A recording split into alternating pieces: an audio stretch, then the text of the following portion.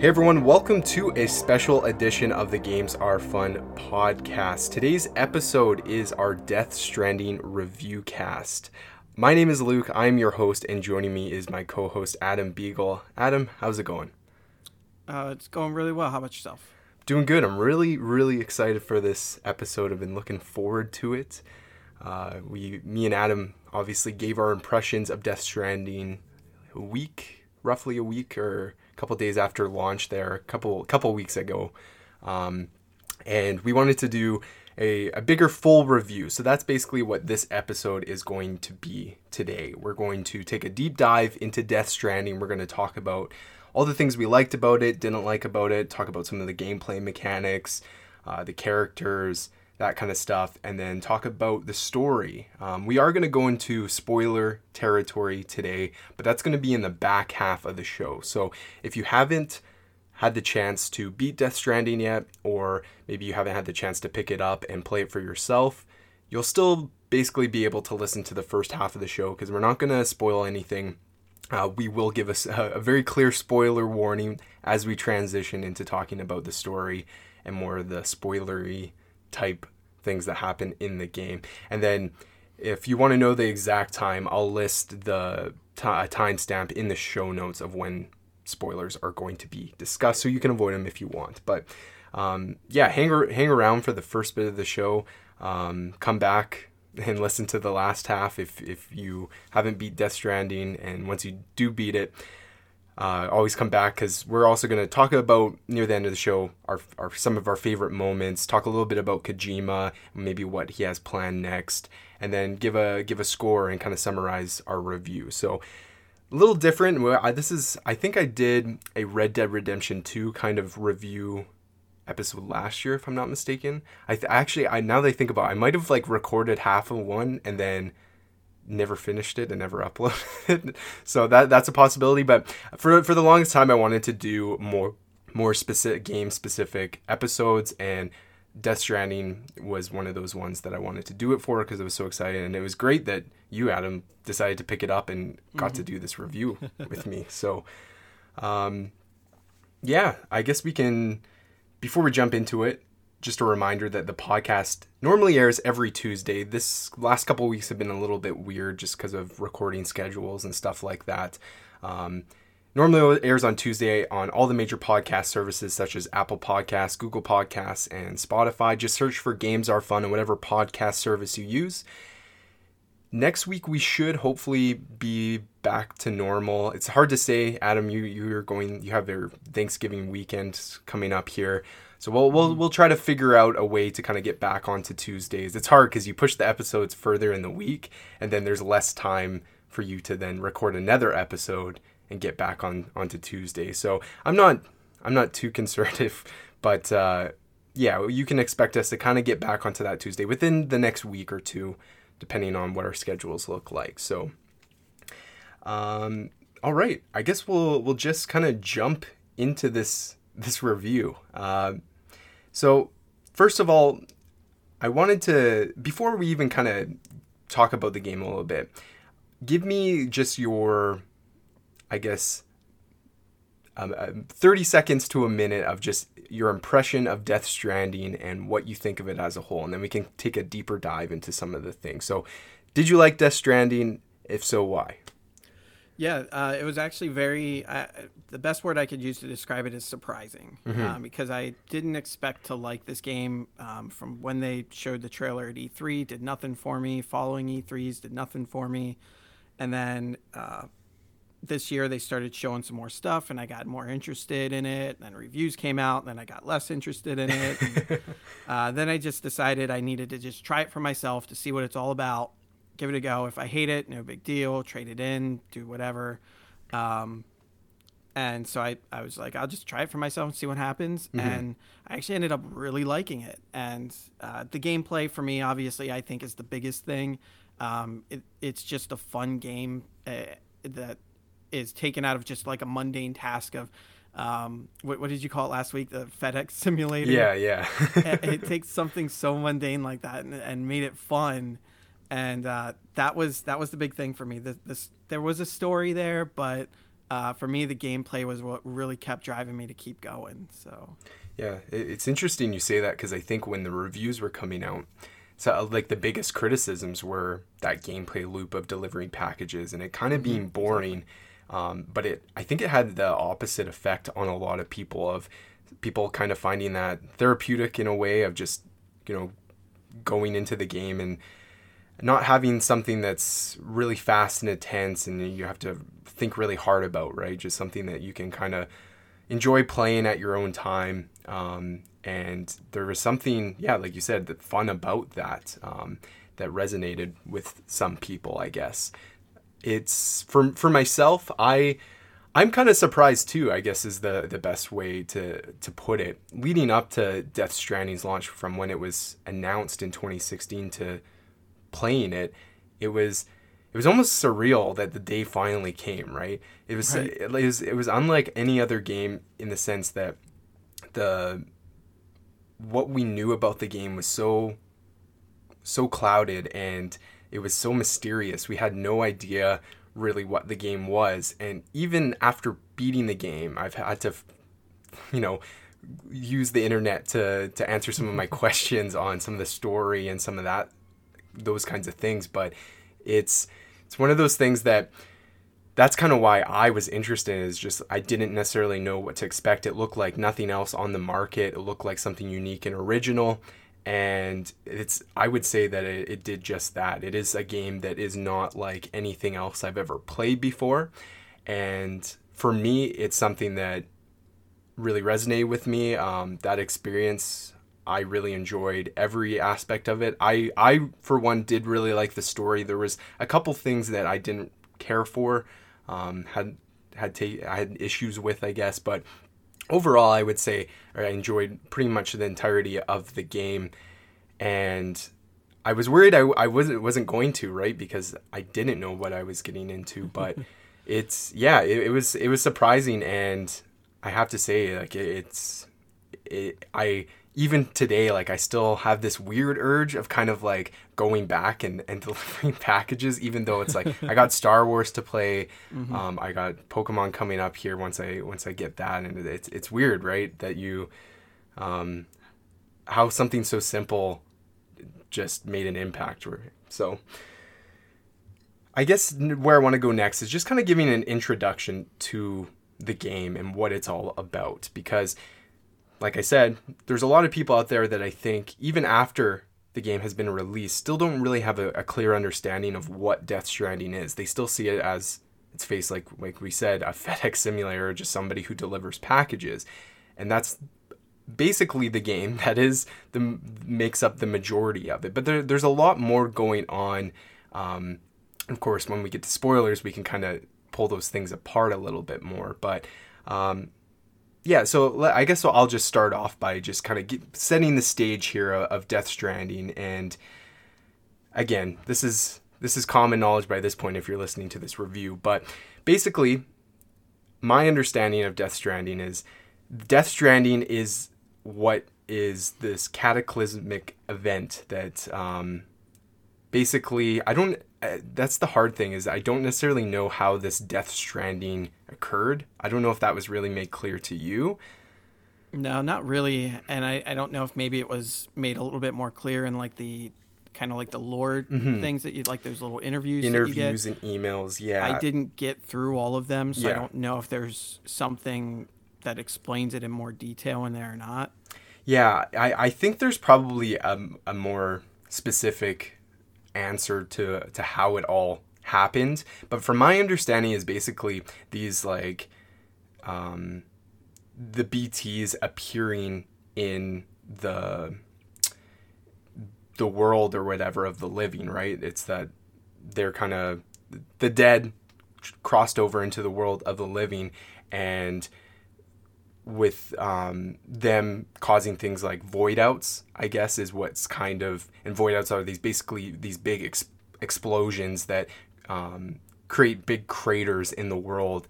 And I think that's kind of this happening all across the country is what kind of basically made people, well, it killed a bunch of people from my understanding, and then it also basically made people resort to underground shelters, and it was basically a fallout, right, where society as they knew it had been destroyed, and they had to basically, I don't know, like it's again, this is the trouble with Death Stranding, is it's very hard to verbalize everything that's going on. Go ahead. One of the things that I guess they kind of mentioned through the story, and trying not to get too spoiler yet, because I know that's coming, but the way it all started, I guess, was with the BBs. So the babies that you carry around, there were experiments being done. And from what I understand, I think it was basically used for like weapons, like military, like I guess destructive weapon, where they were trying to weaponize the afterlife, I guess. Yeah. And the BBs were that bridge. BB is bridge baby. Yeah. And they sort of bridged the gap between life and death, I guess. Yeah. And that triggered the first void out during those experiments. And then it was just kind of a chain reaction from there, because then BT started showing up. Mm-hmm. Because that gap had been bridged, there was nothing separating, living and dead, I guess. And they could kind of hang on to the world in a malicious manner, and, then take more lives that way. And then creating more void outs, and, just kind of like a repeat scenario. Yeah, exactly. The void outs and stuff obviously they're huge. They make these, you experience them in the game. One of the first things you get to experience is a major void out, and it leaves these huge craters. And then not only has this Death Stranding caused these BTs to show up and void outs and everything like that, but also it's changed the atmosphere quite a bit, where there's this made up element, I guess, called Chiralium or something like that. Chiralium. Yeah. I always want to call it Chiralium for some reason with a CH, but and they also what was the other thing I was going to say? Oh yeah, Timefall. It basically has made the rain fall, basically age. It makes time go by really quickly. Anything that's in the rain, I guess. Yeah, it's like a rapid aging sort of element. Yeah. I guess. So you can't obviously be outside for this, because could essentially die, I guess, which is a kind of weird thing, because there is a story beat, which we'll talk about later, with one character, which I didn't really understand how, like, I don't know. We'll get to there when we get there, I guess. But anyway, so yeah, that's going on in the world. And so because everyone's resorted to these shelters and they've disconnected, that's the whole thing of this game, is the United Cities of America is what it's called. They're all isolated, right? And so you had this first crew, Bridges 1, that went up and set up all these stations, and to basically be connected with each other. There was basically something that happened, and the chiral network that they wanted to create didn't end up being complete. So your character, who's played by Norman Reedus, Sam Porter Bridges, has a connection to again, this isn't really a spoiler. We can talk about, because it is in this trailers and stuff. You are the son, I guess, of, again, I don't know if that's made really clear in the first part of the game, but you're connected to the president, whose name is Bridget Strand. She's the last and first, I guess, female president, but she's dying of cancer. And so she is looking to Sam to basically go save Bridget's daughter, Amelie, who has been taken by this terrorist group on the West Coast. And so she wants you to go save Amelie, and while doing so, connect all these places up to the chiral network, to basically make the U.S. whole again, connect everybody and stuff. And Sam is kind of resistant to this, and he doesn't want to do it, doesn't want anything to do with that. There's clearly history between him, but that's the thing is with Death Stranding, which we mentioned in the impressions, like you're coming into the story as it's already happened, like all the major things, right? The Death Stranding has happened.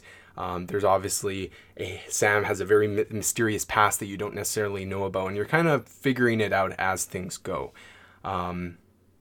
So yeah, basically, after some arguing and trying to convince him into doing it, he does do it because Amelie basically is able to communicate to him through these beaches, because that's the other part of Death Stranding is there's these things called beaches, and everybody has one. It's basically the easiest way to explain it is it's kind of like it's like limbo, I guess, right? It's that place, like a purgatory. Yeah, it's that place in between life and death. And everyone has their own beach, and basically through the use of, I guess I don't really know how they can do it, but basically you can travel to this beach, and everyone has their own, but Sam is connected to Amelie's beach in some sort of way. He can go to Amelie's beach, and that's kind of rare for people to be able to go to other people's beaches. The only time that there's multiple people on other people's beaches is if they've died altogether, essentially, is what I gathered from one of the characters, Hartman, who like kind of explained mass it. Death scenario. Yeah, exactly. So, through the game, there's lots of interaction with Amelie through this beach. And again, I don't know if it's explicitly clear at the beginning of how Sam's able to go to her beach and how I think it takes a while before clear that up. Again, I'm finding this really hard to basically talk about without spoiling it. So, I guess we'll kind of fast forward through all this and maybe talk about more of that stuff in the spoiler category. But your basically objective is to go to these places, connect them to the chiral network, and in doing so, you're delivering them cargo, right? Resources that they'll need and whatnot. And as you kind of go through, you encounter this terrorist called Higgs. He's the man with the golden mask, played by Troy Baker, and he's kind of like a separatist group that's very anti, U.S. The United States of America, and is basically uses BTs as his arsenal, I guess, right? He's also the one that's kidnapped or basically taken Amelie hostage on the West Coast, right? So you come into contact him a couple times while you're making your way west. There's a big, again, I'll save spoilers, I guess, but basically, once there's kind of two areas in the game. There's the I don't know how there's the East Coast area that's just outside of Capital Knot City. And so you basically have, that's where you start the game, and that's on the East Coast. And then you make your way to Port Knot City, and then eventually you take a boat over to Lake Knot City, which basically is the rest of the map of the United States, I guess, right? That's the other thing that I saw online is people complain. It's like, well, this looks nothing like the United States. And it's like, well, that's the whole thing, is this Death Stranding happened and it changed the atmosphere and it changed the environment of the U.S., right? Very terraformed after the Death Stranding exactly. occurred. So that's kind of the explanation as to why it looks like Iceland. But yeah, once you as you move further west, you notice that there's a little bit more resistance from people joining up in this chiral network. You have to do a couple more extra tasks to kind of get them convinced and joining you on and everything like that. But that's basically the objective of the game, in a nutshell, is you're delivering packages, you're connecting people to this network, and through doing so, you're encountering things like the BTs, having to, either work your way through them using stealth, or later in the game, you start getting things like grenades that are filled with your own blood, and some other weapons that you can use to kill them. And then one other thing I wanted to mention before we move on from giving the backstory of the game is Sam is a repatriate, and basically when he dies, he goes to the game goes to this place called the Seam, I guess, and you can connect your soul back to your body, and basically come back to life. And so that's an important thing and this was basically mentioned by Kojima pretty early on, I think, in Death Stranding, when he was talking about the game and talking about there's no like game over screen. You don't die necessarily. And we kind of saw in early trailers him in the scene, which is kind of like this, it's like the world's underwater and you're kind of changed to a first person perspective and you have to find your body. And once you connect into your body, it goes down Sam's mouth and you see the baby. And that's where the trailers of the baby like sucking its thumb and giving the thumbs up. Or so weird. It's very weird. There's no real explanation for why that's like that. That was another thing that never was explained. I don't know. But, so there's that. So there's and that was kind of cool too, because I mean, even even void outs don't keep him dead forever. I think no, I don't want to say because it's not. I don't think it's really a spoiler, but it's probably best to save that anyway. But we're talking about the void out in the first part of the game. Yeah. So one of the first story beats. I think you can talk about it because that is shown in a trailer. Well, there was. So. I was going to say he can't really die, but there is a way he can die. But oh, yeah, I guess, yeah. But save that part for later. Sure, yeah. But basically, I mean, even a void out can't say, like, you can still come back, which I mean, I guess it's technically possible for a void out to happen during the gameplay, but that's just essentially like your quote unquote, like, not game over, but like your respawn, you come back to life and then just kind of. Yeah. During your playthrough, did you ever trigger any like void outs? I did not. Did you? I triggered one. I don't know how it happened, because I was kind of in the mountain area and I kind of got swarmed by BTs. And then basically when you encounter BTs, you kind of have to sneak your way through them, and you have that little chirpy thing on your shoulder that's connected to your bridge baby that kind of alerts you to where the BTs are. And you have to be quiet. You like if you get close, if your little thing's like chirping like crazy, you have to like hold your breath, and because if they even hear you, they'll start swarming you, and all of a sudden like the ground kind of turns black tar, this black kind of tar, and all these BTs are like grabbing a hold of you and trying to drag you down.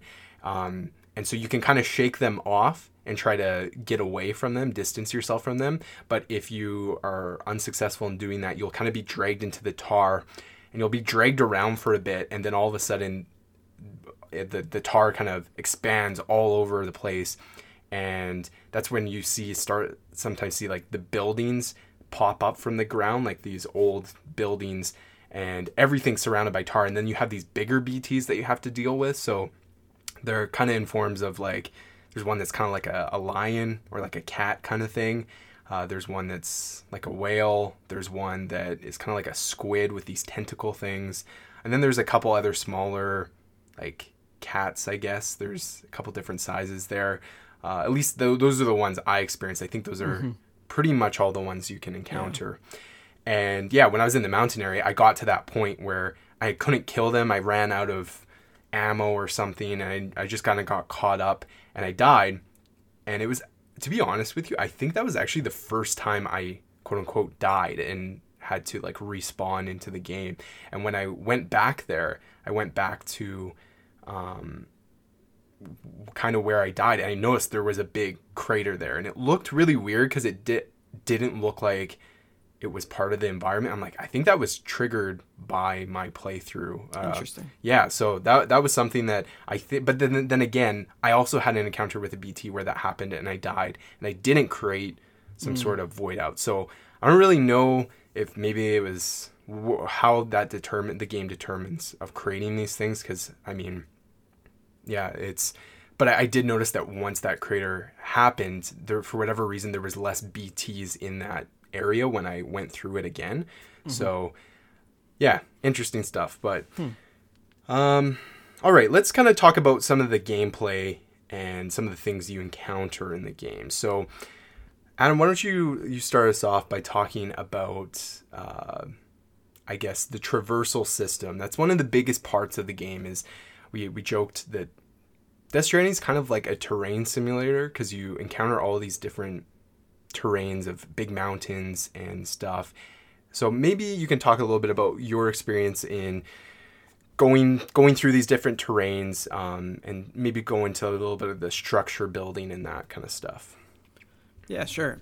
So the terrain is a big part. Like you said, a lot of kind of like mountains and cliff sides and things like that that you're going to encounter as you travel. And there's tons of ways to get around. So it could be just as simple as building a ladder to help you get up a cliff face, or to maybe help you cross a stream. Because if you go in the water, you'll get fatigued pretty easily. And depending on the depth of the water, it can kind of sweep you away. It'll knock all the cargo off your back. So having a way to get across that is important. So in a lot of cases, a ladder is going to be long enough to get you across. You can kind of walk along it and get to the other side. And if you have more materials, you can even build a bridge. And of course, so the areas that you're in, the objective we kind of talked about, you're connecting these different cities and way stations and smaller kind of settlements, and you get them all connected. And when you connect them to the chiral network, which is what kind of, I guess it's almost like bringing the internet to these places, or even power. You could consider bringing power to these places in a way. Once you have them connected, you can build structures. So you have your bridges that can help you cross, large gaps in the ground or large bodies of water. You can build timefall shelters that you can rest under if it's raining, and it'll prevent your stuff from wearing out, like your cargo from getting worn out from the timefall, since they do get it does damage the boxes that everything's kind of stuffed into. And so you can build those. You can build zip lines, which are like the most amazing thing ever. Oh my gosh, I love them. To just kind of zip you from one spot to another. And then again, you have your ladder. And then the other kind of basic thing that you get right from the start is little climbing anchors. So you can stick it in the ground. You have a 30-meter rope that goes along with it. So that can kind of help you like rappel down large cliffs. And then once you're down at the bottom, if you're making a return trip, you can grab it and you can climb your way back up. So that's very handy to have if you're going up and down cliffs. Really only handy if you start from the top, or if maybe someone else puts it down. And because that's the other thing too, is all these things that you're putting down, there's the potential for that to wind up in other people's games as well. So my ladder that I use to help me get across this stream might be used by someone else. Yes. And they can come by and they can use it. If they use it, you can get a like. So kind of like, getting a like on like a Facebook post. It's kind of like that. So while you're going around connecting these different cities and way stations and settlements and all that, you're also connecting with other players through the use of these structures that you're building. So everyone can use these things. There's one that I forgot to mention, generators. So there are vehicles in the game as well, and they operate on battery power. So if you're in a zone that's attached to the chiral network, you won't expend battery life. Once you get outside that, though, then you start draining battery, and then if you run out of battery, then the thing just stops. So every now and then you may encounter a generator where it creates a field where if you just kind of park there for a little bit, it'll refill the battery meter of your car or vehicle or motorcycle or what have you. Yeah. And it'll fill that up so you can continue, riding and using that vehicle until you get to the next generator or, wherever it is that you refill your battery meter. So there's all this stuff. And again, as you put stuff down, people can come by, they can use it. If it was really helpful for them, they can give you some likes. And Same thing goes with them. You may encounter an area where it's like, oh man, like I need something to get across there, and then you might see there's a bridge nearby, or a ladder or a climbing anchor, something that's going to help you out. And then as you use it, if it was very helpful, then you can give some likes to it as well.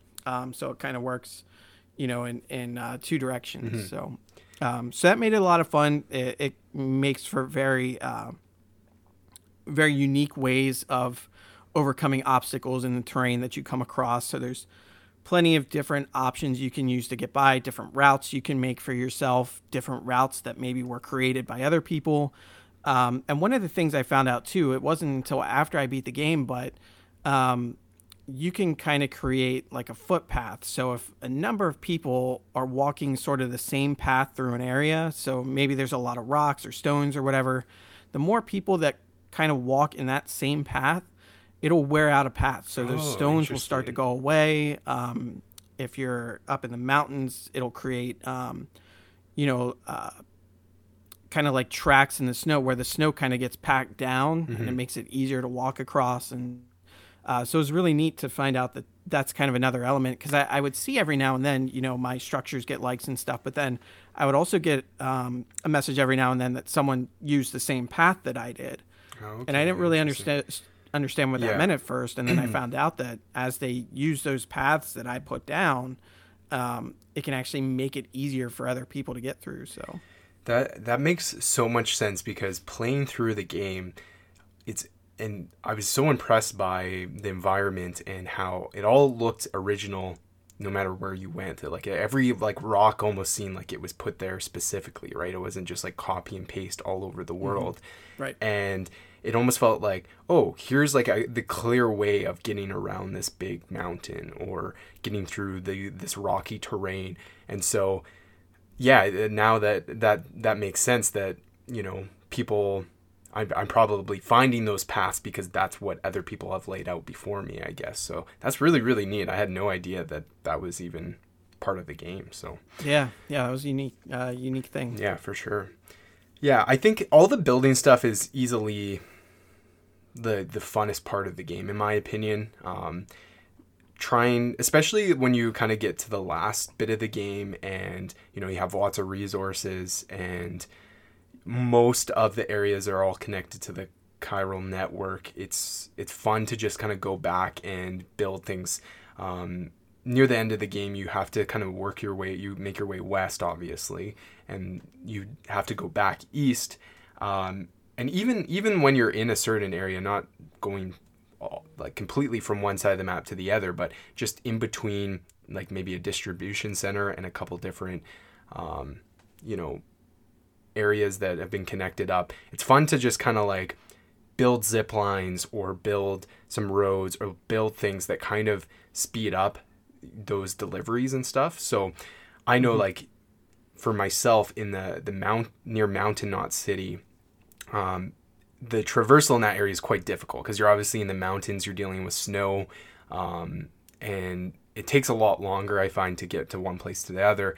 And so for a while there, I had basically built zip lines to every like outlining station from Mountain Knot City, so that I could basically hop on a zip line with all my cargo and hit up basically every single area around there and deliver a whole bunch of packages in probably like a quarter amount of the time it would take me on foot. The zip lines, like you said, they're kind of. I mentioned before how much I love building roads, and as you get a little bit towards like Mountain Knot City, and the resource requirements become a lot higher, and people weren't helping to build roads, and probably the reason for that is the zip lines, because the zip lines, just when you have a good network of zip lines, you don't need roads so exactly much. Yeah, they basically, they're faster than even getting in a vehicle and driving down the road, and it's a great way to, especially if you connect zip lines over like areas full of BTs, like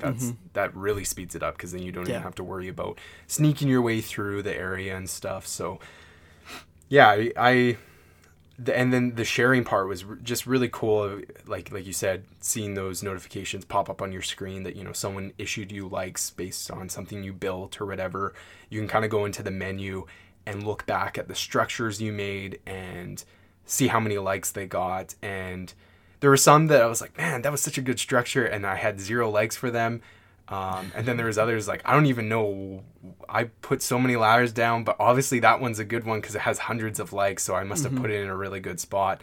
Because that's the thing, right? Is it's cool because there's so many other people playing the game, and there's going to be so many overlap of people doing the same thing, and it's cool when you encounter those things, right? When you hit a part of the terrain that's super rocky and you see like 3 motorcycles all kind of, it's like, oh, clearly like everyone was in the same boat of hoping to drive through the motorcycle, and then they came across and had to transition onto foot. Or, I saw this post on Reddit the other day of this person who was back at a distribution center with this big rusty truck that was whatever, and they were like, they were thanking whatever the person's gamer tag was for their piece of shit car getting them out of like a really shitty situation with BTs or something like that. It totally happens. Like there's been times where I've been, ambushed by BTs, or I've been caught in an area of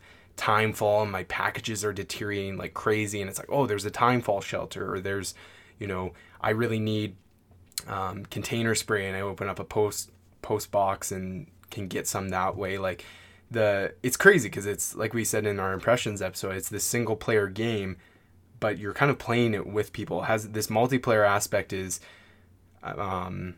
ingrained in the game so much that you basically I couldn't even imagine playing this game like offline, because there are so many things you encounter that's like, if there wasn't a ladder there or a rope there or whatever, it would have taken me, it would have been much more frustrating trying to get around, The only thing I wish is when you open up your map, you can see your structures, the things that you've placed, and then also things that have been placed by others. So you can kind of get an idea by looking at the map, like, okay, there's a ladder, just a little bit south of where I'm at that's going to help me get up here, which is nice to be able to see that. The only thing I wish is that for the things that I've put down, if you kind of hover over it while you're in the map, I wish it would show you how many likes it's received, because there's some spots where I'm like, oh man, this is going to be great. People are going to love this. Yeah. And I have no idea if it did well or not, because I didn't happen to go back to that area. Yeah. So it would have been nice to be able to find a way to see the feedback on each item that's getting used. So. Yeah.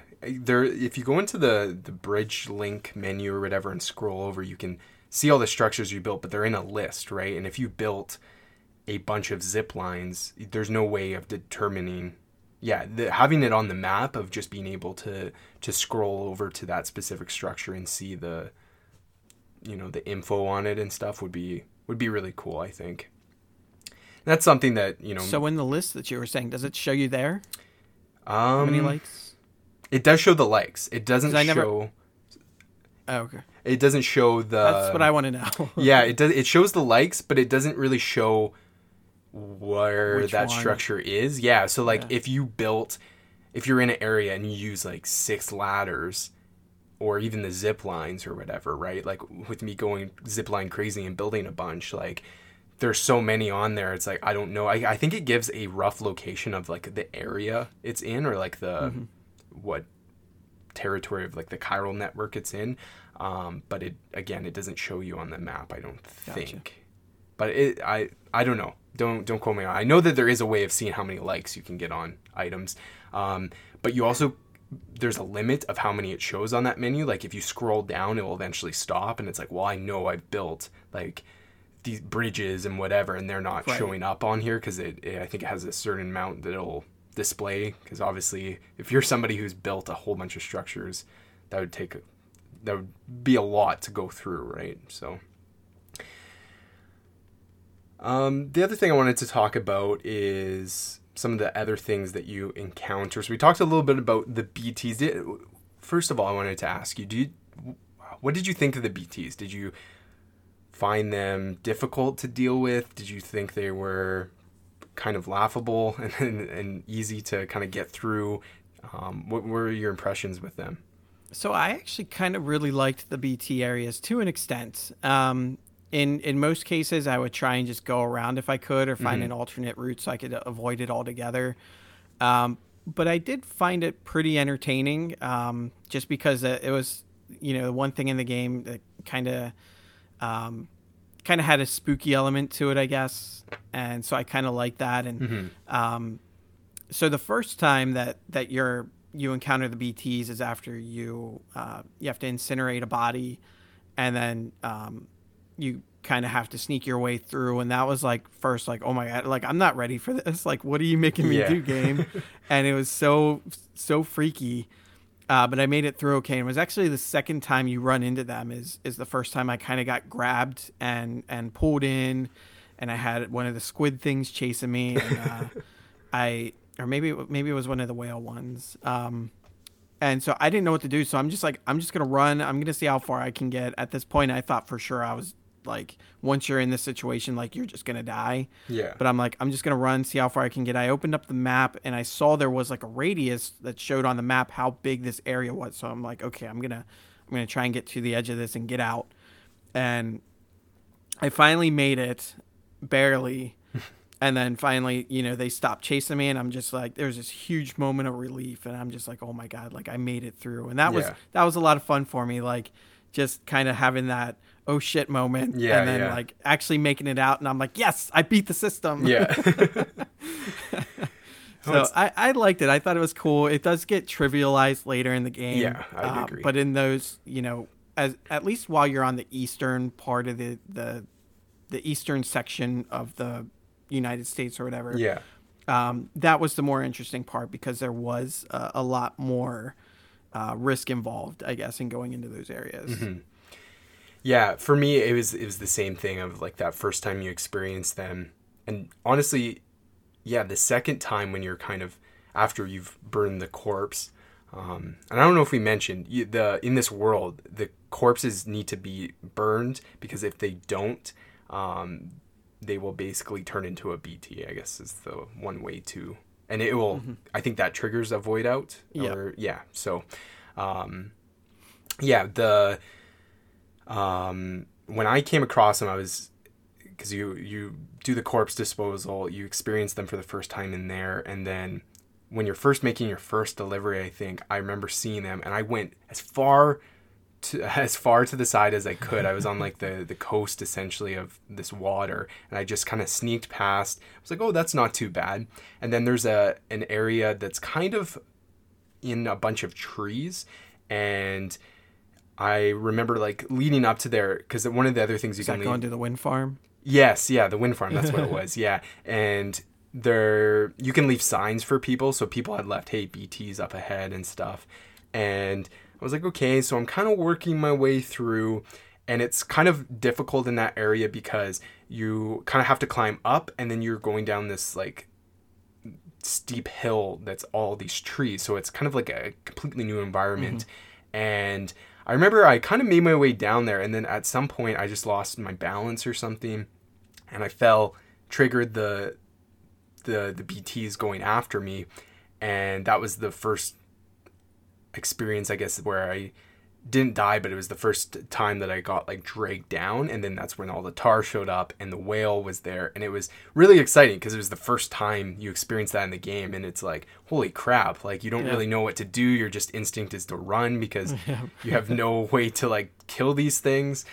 And yeah, I was able to escape, and then like you said, near the last half of the game, they kind of, they don't have that same effect anymore, because you realize, they're not as spooky anymore, because it's like, well, you kind of know what happens if you get caught, and going through that process a dozen times, eventually, you get used to it. But it was to the point where when you're making your way back west, if I came across a BT area, I would just like, if I was on a bike, I'd just try to speed past them and like really not care too much. I would even use like grenades to try to kill them. Whereas earlier in the game, even after I had grenades, I still found myself trying to not engage in combat and work my way around them. But yeah, they're really cool. They definitely add a spooky factor to the game.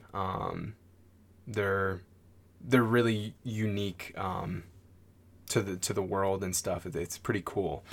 The other enemies you come into contact with are mules, and these mules are basically used to be porters, but they're kind of like, I guess they're still porters. They're kind of like but they don't like they're not employees of the U.S. Yeah, and the game describes them as people that got addicted to delivering, I guess. Yeah. So like they're extreme FedEx. Yeah, exactly. To the point basically that where they would try and mug you to take your cargo so that they can go deliver it themselves. Right. Yeah. And yeah.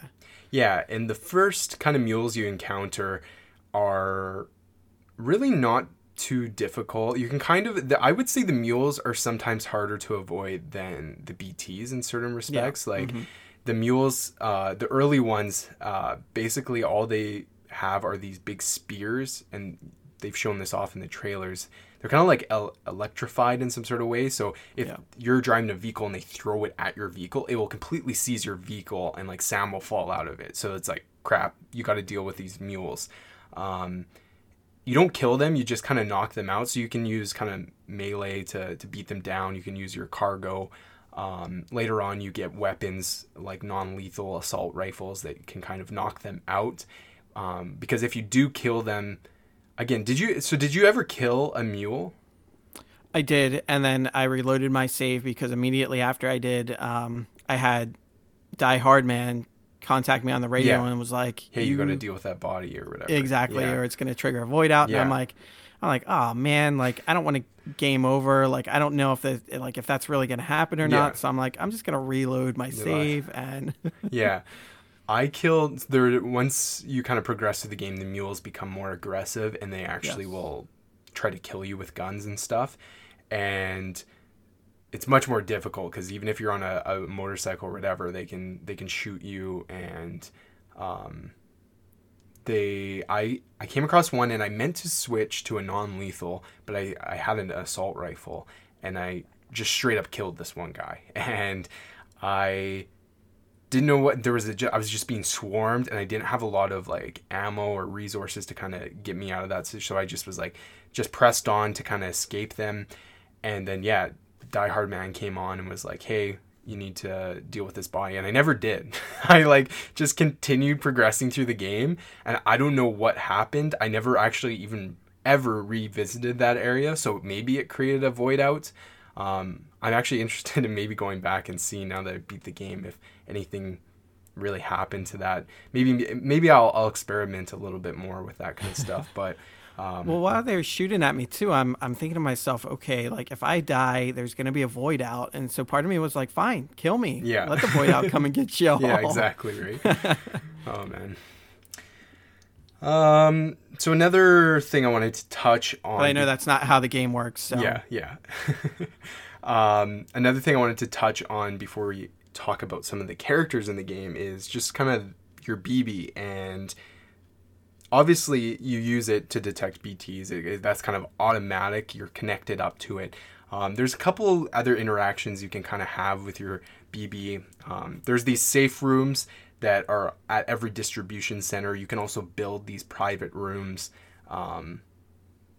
scattered on the map, but you need basically a bunch of resources to build them. So sometimes you can start one and then someone will come along and provide the rest of the resources to get it built. And that was another structure that really came in handy in certain areas where it's like, man, I'm like really beat down. I have low health. I have barely any blood bags left. And zero stamina or whatever, and you come across that private room and you're like, awesome, I can get in there, recover, shower, do all that stuff. And in the safe room, your BB's connected up, and that's one of the things is your BB basically has stress levels. And if it gets too stressed out, it will, I can't remember what it's called. It's like oh yeah. It's like its toxicity levels are like go up or something, and it basically like turns off essentially. He like gets covered up, like his little pod that he's in goes all black, and it says like caution and red letters or something like that, and you have to go into one of your rooms to basically bring it back up.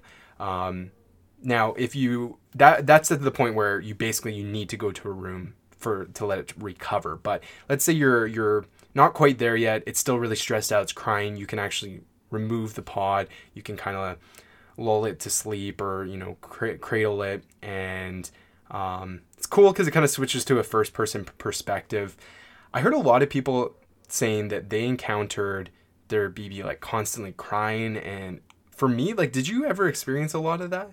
No, I had very little of that, actually. I think the worst I had it was in that second BT area that I mentioned I got pulled into. When I finally got out, the stress levels or whatever were pretty bad. Yeah. So that's where I had to, take it off and rock it and reduce the stress. Yeah. And that was really about it. Yeah. Same thing, because that's like one of the biggest triggers for the BB stress. Another thing is, like, if you are fully submerged in water, if like your pod goes underwater, it can kind of get stressed out. And then obviously if you tumble down a mountain, there was a couple moments where I had like just lost my footing, or like, oh crap, that's a way steeper ledge than I thought, and I've fallen down and I'm tumbling down the mountain and my cargo's going everywhere. But again, like, I didn't really have that happen too much. So it was interesting hearing people complain, especially in the reviews, listening to a couple different podcasts. People were talking about how annoying that was. And it's like, I didn't really think it was that big of a deal because I never really encountered it. So, right. And even like, so the DualShock 4 has its speaker in it. The baby kind of cries through that. If that's annoying to you, you can also switch it to go through this TV speakers. But even when it's crying, it's not like it's really loud and annoying. Like, it's kind of in the background a bit. And yeah, it's pretty easy to deal with. You just quickly pick up Lou, which is the name you give your BB later on, and yeah, just rock it a bit and you're good to go. So doing those kinds of things also increases your bond with your BB. There's kind of like a 5-star rating of your bond. I think I had like a 4 or something. So I don't know if you get a fully complete bond with your BB, if that like helps you in any sort of way. But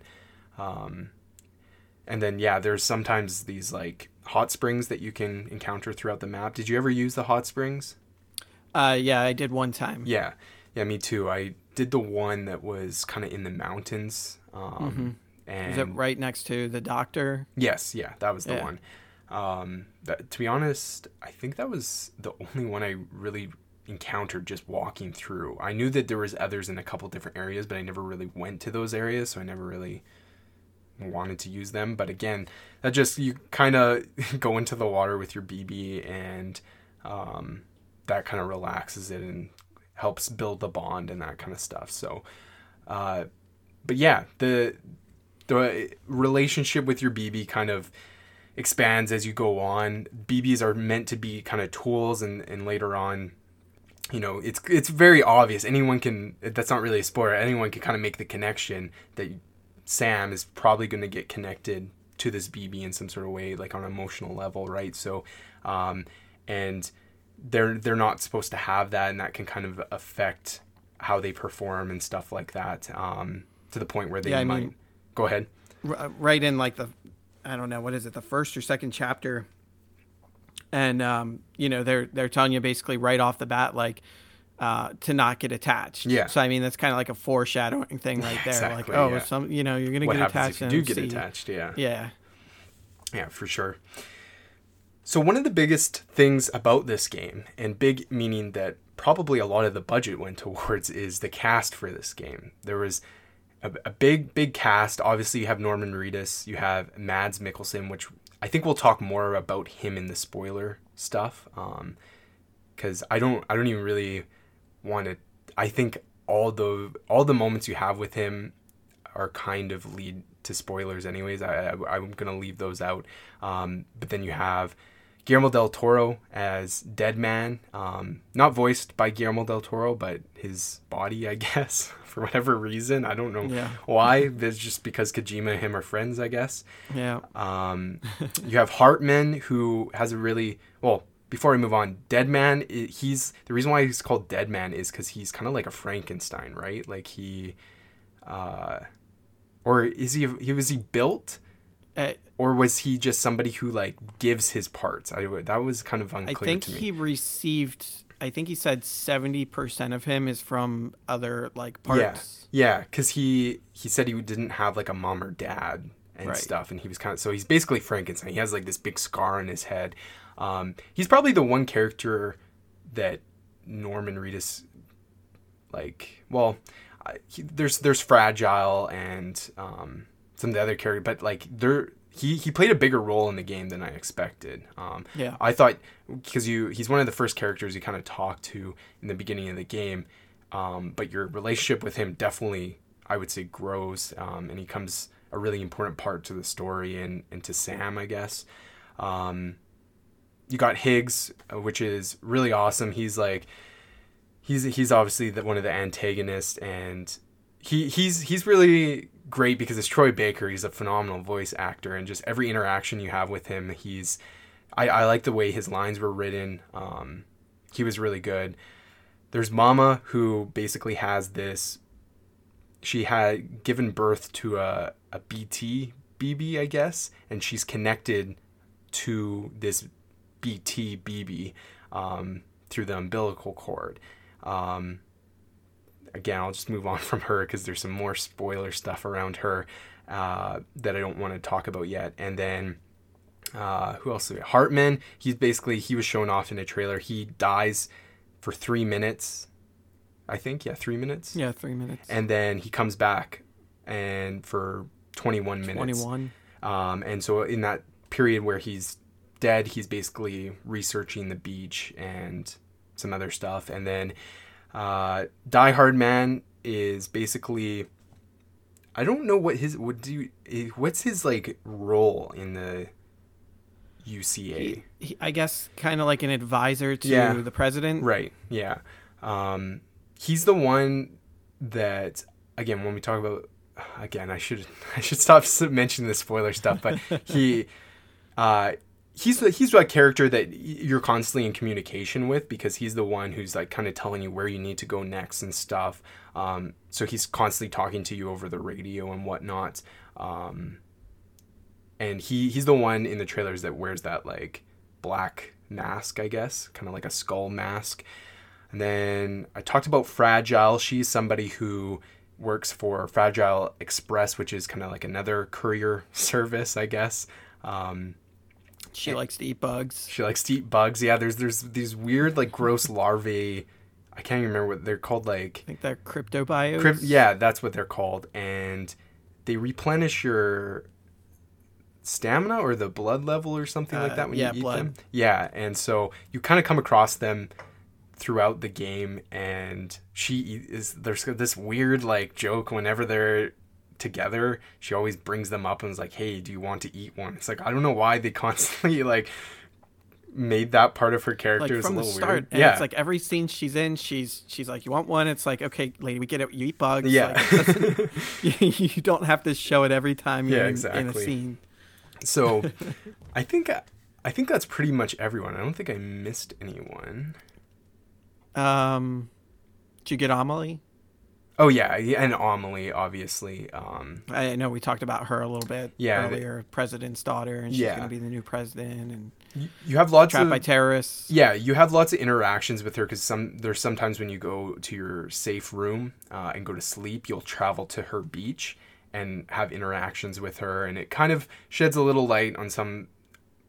Well, it doesn't necessarily shed light, but there's some flashback scenes, and then she gives updates on like what's going on, that kind of stuff. But she's definitely the one character that you don't like. You're interacting in a different way than the other characters, so her connection to you kind of gets unfolded, I would say, more so at the end of the game. But altogether, I just thought the cast was really great. All the characters, all very unique and original. Did you have a favorite character in the game?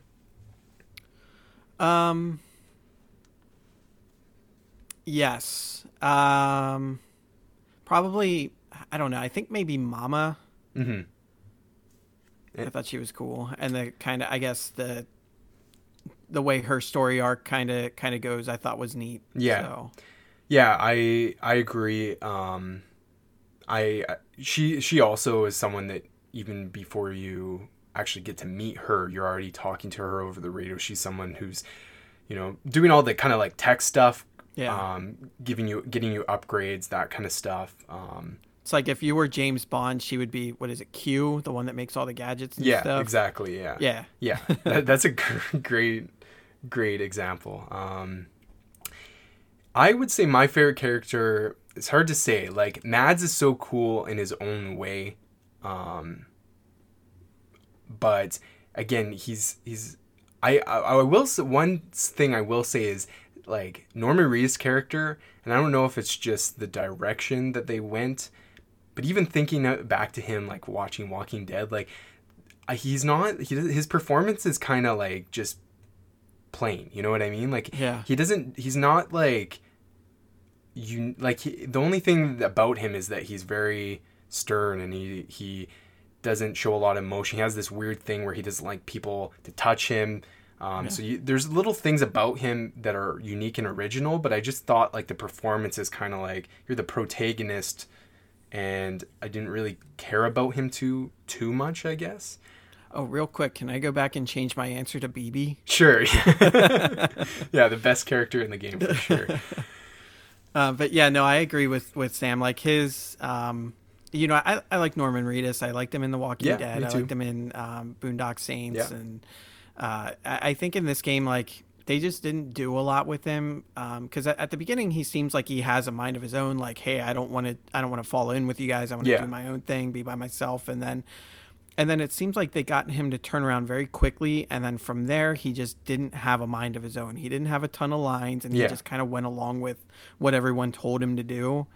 And I don't know. I there wasn't a whole lot of depth to his character. I think that it only really comes out when you start to learn more about his past, and as he kind of forms more of a connection with BB, you start seeing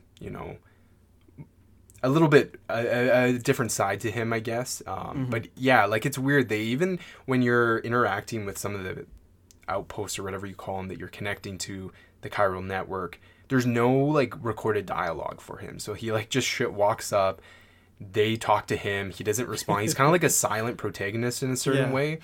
And I think it works based on the kind of the way they're making his character, for him to just be very quiet, not say a lot, not want people touching him, very introverted, I guess. So it makes sense, but it is kind of weird in certain senses. Like, it's just like, oh, we have so much more game, but we can only, we spend all our budget on Norman Reedus doing all the cutscenes and stuff.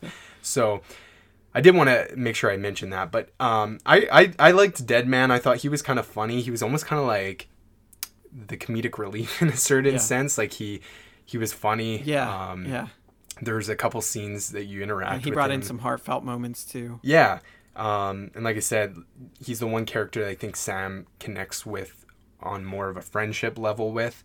And it's kind of cool seeing them go back and forth on certain things. And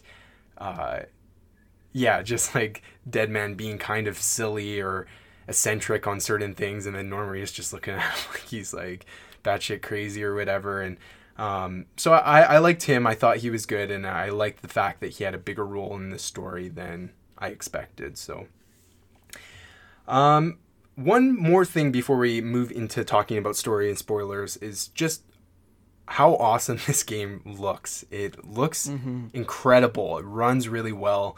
I played on a PS4 Slim, I guess. You played on the Pro? Yes. Yeah, and do you have 4K TV, I'm presuming, then? Yeah. Yeah, so it probably looked really awesome on your console. But even just mine, I have a 4K TV, but PS4 that only outputs 1080p, and it looked really, really, really solid. Like, I never encountered any weird glitches or texture pops or any of the stuff that I'm basically experiencing in Jedi Fallen Order. I never encountered. I don't know did you see any technical glitches or errors or anything like that? Not that I recall. No, Yeah. I mean it's been pretty polished for the most part. Yeah, I was. Yeah, anything I'd say would be very minor. Yeah, there were some moments where I would kind of get, climbing up a rock, and then I kind of fall down and get my spot where I kind of wasn't really stuck, but just couldn't move, for I had to kind of climb back out of there in a weird way. But yeah, like it looks awesome. The game also has a original soundtrack of lots of different licensed music from different artists and stuff, which is no surprise because Kojima, leading up to its release, like constantly was posting all these different bands that on his Instagram and Twitter, and bands coming to Kojima's productions and getting a tour and stuff.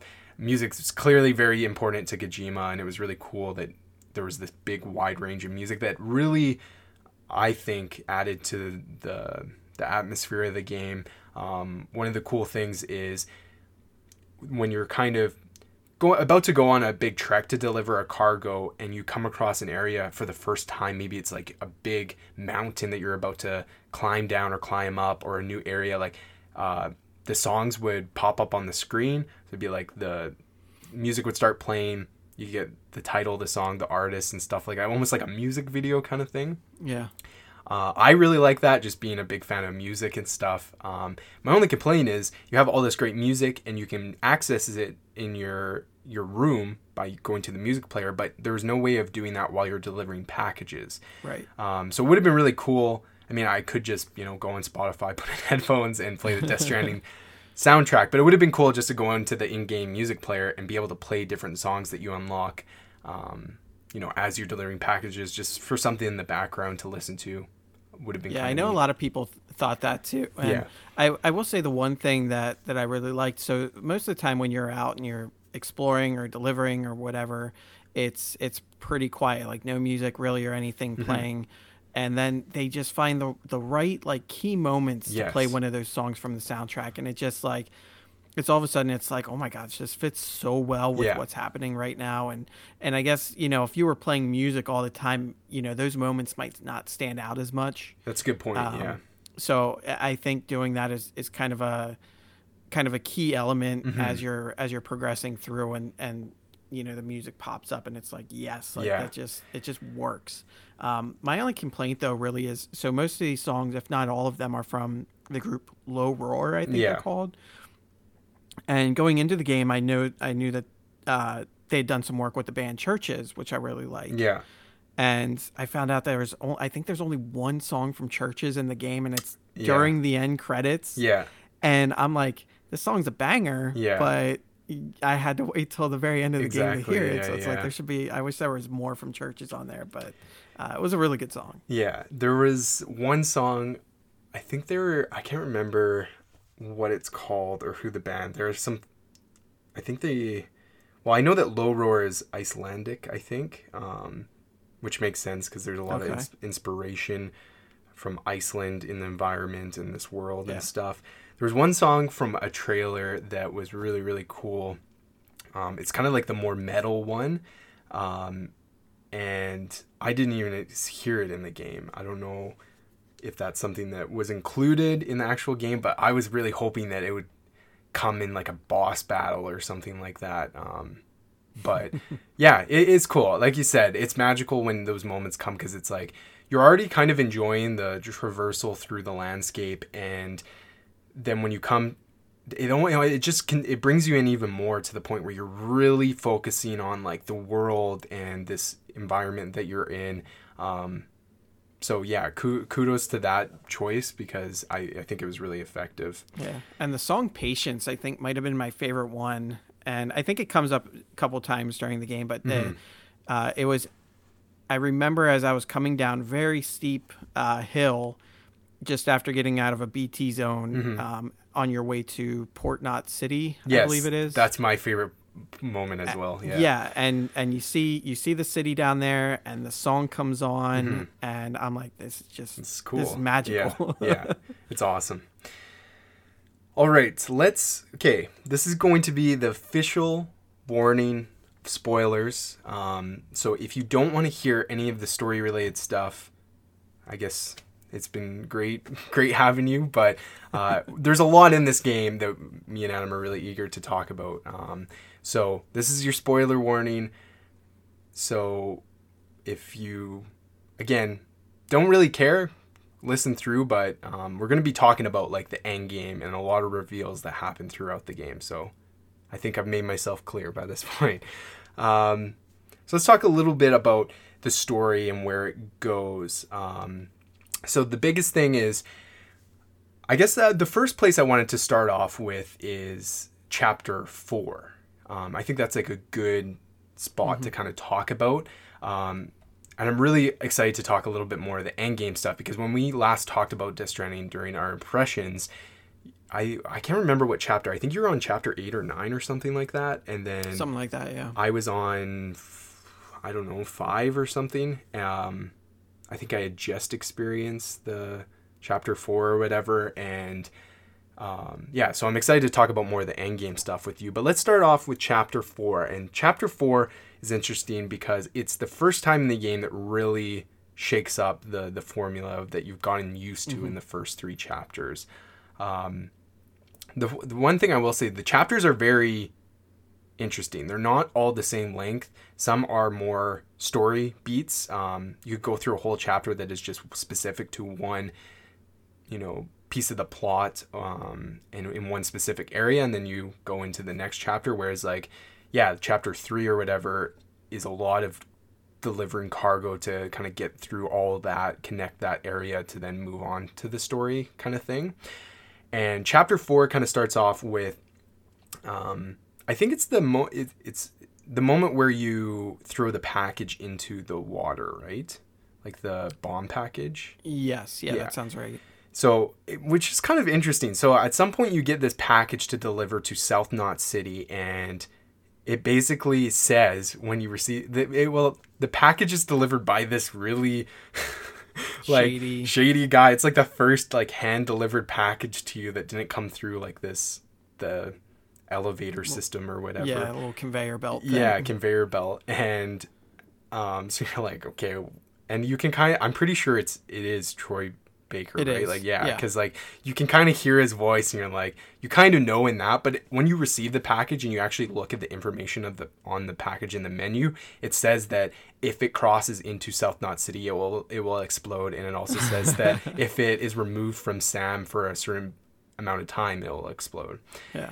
And so it was kind of like, okay, but you don't know anything else about it. So you're like, it needs to be delivered to South Knot. So you kind of have to figure out what to do with it. Now, did it tell you what to do with it, or did you have to figure that out on your own? I can't remember. No, I think they tell you. Yeah. They tell you to take it to the way station south of Lake Knot City. I think, because I think he says to go. Someone says to go have a rest there, or something like that. Yeah. I couldn't now that I really can't recall. Yeah, from what I recall. But this was a scene too where I'm like, we were talking about Norman Reedus and his lines and stuff. This is a moment I'm like, common sense. Like, why did he just take it? Like, obviously this was a shady thing. Yeah. And it just kind of like him not having a mind of his own, like where some stranger can just give him a package and he's like, oh yeah, I'll go take it and like whatever. But yeah, I mean, essentially, someone tells. Obviously has the package to take it down to South Knot City, and someone might have been Die Hard Man tells him to go have a rest or something like that. Something prompts him to stop at the way station south of Lake Knot City. Mm-hmm. Yeah, the way to get rid of it is throwing it into the lake, and then the cutscene triggers with Fragile, I think. Or is this after or before the storm? So this was I think this was before the storm. Yeah, I'm pretty sure. I'm almost certain. Yeah, because this was, chapter 3 was titled Fragile. Right. And so like when you get to that way station and you rest, you have a dream or a vision of Higgs, and I guess maybe kind of confirming that you were indeed carrying a bomb. So when you wake up, you call in Fragile and you discuss what's going on with the bomb. And Right. was Okay. was she the one then that tells you to throw it in? I in think the so. car? There was definitely someone, because like I don't know how I would have known to do that, right? Because that was the first time you're like getting rid of a package like that. So yeah. And then I think it was after that, once you throw it in, that I think you have the scene where Fragile explains what happened Her between relationship her and with Higgs. Higgs, yeah. Yeah. Because one of the things is when you get into the second region, you start. What do you call the people that are not like wanting to join the preppers? Preppers, yeah, yeah. that's what they're called. And so you start talking to these people, and you start. They have this opinion on Fragile and Fragile Express, and specifically her connection, because there's a couple big knot cities that were essentially caught in a void out and destroyed. I think there's like North Knot City and Middle Knot City or something like that. It was Middle Knot City, and then it was part of South Knot City that Right. got destroyed by, I think it was by nukes that were carried in by Fragile because she didn't know what they were. Yes, yeah. And so there's a cutscene with Higgs, and because you don't really know, it's like, is she connected to this terrorist group or Right. whatnot? And then it's finally, she has that scene with you where she reveals, her relationship with Higgs and how that happened. He basically set her up to do that, and then there was, he gave her the choice of following through with exploding another city, or what. So how did, I can't remember now, like what was her options there? Because there was she could do one thing, or she could basically, She could jump away, so she can teleport. Right. And so he was basically like, you could teleport out of this, save yourself, and whatever, or you can try and prove all these noble actions that you're saying you're trying to do by risking your body to the timefall but saving the city. So it was either save herself and keep her appearance, or save the city and basically have her body age from the timefall. But of course, he wanted to make a statement by covering her head Yeah. so that her face would remain, but her body would have aged greatly yeah. during her walk through the timefall. Hence why she wears this like latex type looking outfit, like head to toe, gloves and everything. So they kind of explain why she's wearing that. And you actually see the scene of her putting the mask on and then running into the rain. The one thing that I didn't understand is, like, if it is aging you, like, would it not at some point kill you in some sort of way, right? Like, if your body, is it just the skin, the outside that's being aged, or, is it? That's a good question. The Yeah, I'm internal not sure if it organs, would. you know what I mean? Yeah, if it would go internal or not. Yeah. But be there go for a ahead. longer period of time. Yeah. So maybe it was just like a superficial, like just on the outside sort of thing. Because she Yeah. didn't seem to suffer from, like, she wasn't frail or anything. No, like she could still move around and do things. So. Yeah. So after that scene, is, I think shortly after, you come across this big storm in the sky. The chiral levels in the atmosphere have like shot up to a crazy level. You see this like cyclone tornado thing in the sky. You're like, that's not good. And it literally like basically like picks you up, and it's kind of like blackout, and you wake up on basically like this, I think it's like World War One. World War I, yeah. And you're like, you have no idea what's going on. There's these kind of like BT like figures, like soldiers like in the trenches shooting each other, and it just, man, this was crazy. It was a really exciting moment because you saw this kind of World War setting, like this military setting with Mads and some of the trailers and stuff. But when you like get in there and are experiencing it and you have no idea what's going on, for me, it was really, really cool because it really, really shakes up, like I said, the formula of the game, and you just spent hours delivering packages, walking back and forth, and now you're in the middle of like this war scene, right? And then, yeah, you eventually, it's crazy because it's just like there's explosions going on, there's bullets flying, there's screams. It's like this really like horrific setting, and then eventually you come across Mads, and every scene that Mads has in these, because these are essentially beaches from what I gather. These are like Mads beaches, I guess. Is kind of what I formulate, because everyone's beach is different, right? And he's brought you in because he wants his BB back, and that's all he basically states to you. You hear all these little like, you already know that. Sorry, at this point you already know Mads has a connection to a BB because you see these scenes that every time you take the elevator up from your safe room, it triggers these cut scenes where it's from the perspective of the BB in the pod, and you are hearing Mads kind of talk about shedding some light on his story. Basically, his wife, who gave birth to this, is in a coma, right? Like they are, and you kind of see these little snippets of scenes. Did you get a fresh, whenever you experienced the scenes, did you get a fresh scene each time? Did you see any repeats? I did see some repeats. Oh, okay. It took a little while for them to start coming around, and then it seemed like with each chapter there might have been like a couple more new ones, but then eventually you see some more repeats. Right.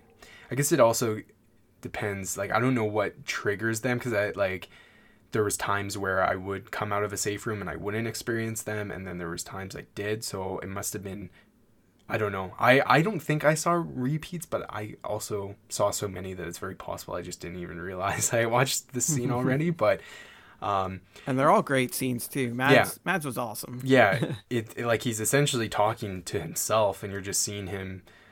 And yeah, the performance is really, really great. But man, there's nothing like, I was just like, one of my favorite moments in Death Stranding is like just the badass cutscenes of him, lighting his cigarette in the air, and, having the soldiers surround him, and he's telling him to move out and stuff, and find the BB. And yeah, so in this World War I setting, chapter 4, it's the first time you get your hands on with guns. And it's kind of foreshadowed that something's going to come up, because I think actually in South Knot City, before the storm happens, you get this blueprint of making guns all of a sudden. And so you're like, okay, we're going to get into some combat stuff. And then that triggers, and you pick up some assault. And basically after you shoot him enough times, you kind of go through the map, you get sent back, and the storm that felt like you had been there for hours was only in the real world only a couple of seconds. And so you're kind of like, this is weird, this is new. They also had no like connection to Sam, so that it's not that they don't believe him, but they're also like, well, then we don't know what you're talking about, kind of thing. And then we kind of go into Mama and her story right after that. So I don't know if you want to get thoughts on any of the Mama stuff. You can even talk about like everything that transpires with her if you want. Yeah, so the Mama chapter was kind of neat. So you go in there, and your little clicker thing that senses BT's going off, BB's going nuts, and you find out that she has a baby, but it's a BT. So you find out from her story that she was going to have a baby, and there was I think it was when it was with South Knot City, right, when it blew up from the nuke or whatever. Yeah. Basically, she was in the hospital at the time. She was getting ready to deliver. There were some complications, and what happened is the hospital, I guess, collapsed or whatever. She got trapped under some rubble for several days, and she ended up giving birth, but she gave, like, the baby was essentially dead, but the BT baby was still with her. Yeah. So, and it never left, like it never got released. So they still had a connection. It was like she had a baby, but not at the same time. Mm-hmm. And so she eventually got rescued, but she still remained connected with this baby. So essentially it was like if you think the umbilical cord still being there, but not like it's kind of like ethereal, but they're attached in that way. Yeah. And the baby still has needs like any other baby, like it, wants to quote unquote eat and rest and everything. And so mama, to soothe the BT when it starts getting upset, is she'll cradle it in her arms and she'll hold it like she's breastfeeding. And apparently she does continue to lactate, I guess, because her body's producing, because it's kind of feeding the baby in a way. Yeah. Really weird. But so she has this connection, and turns out that she has a twin sister in Mountain Knot City. Yeah.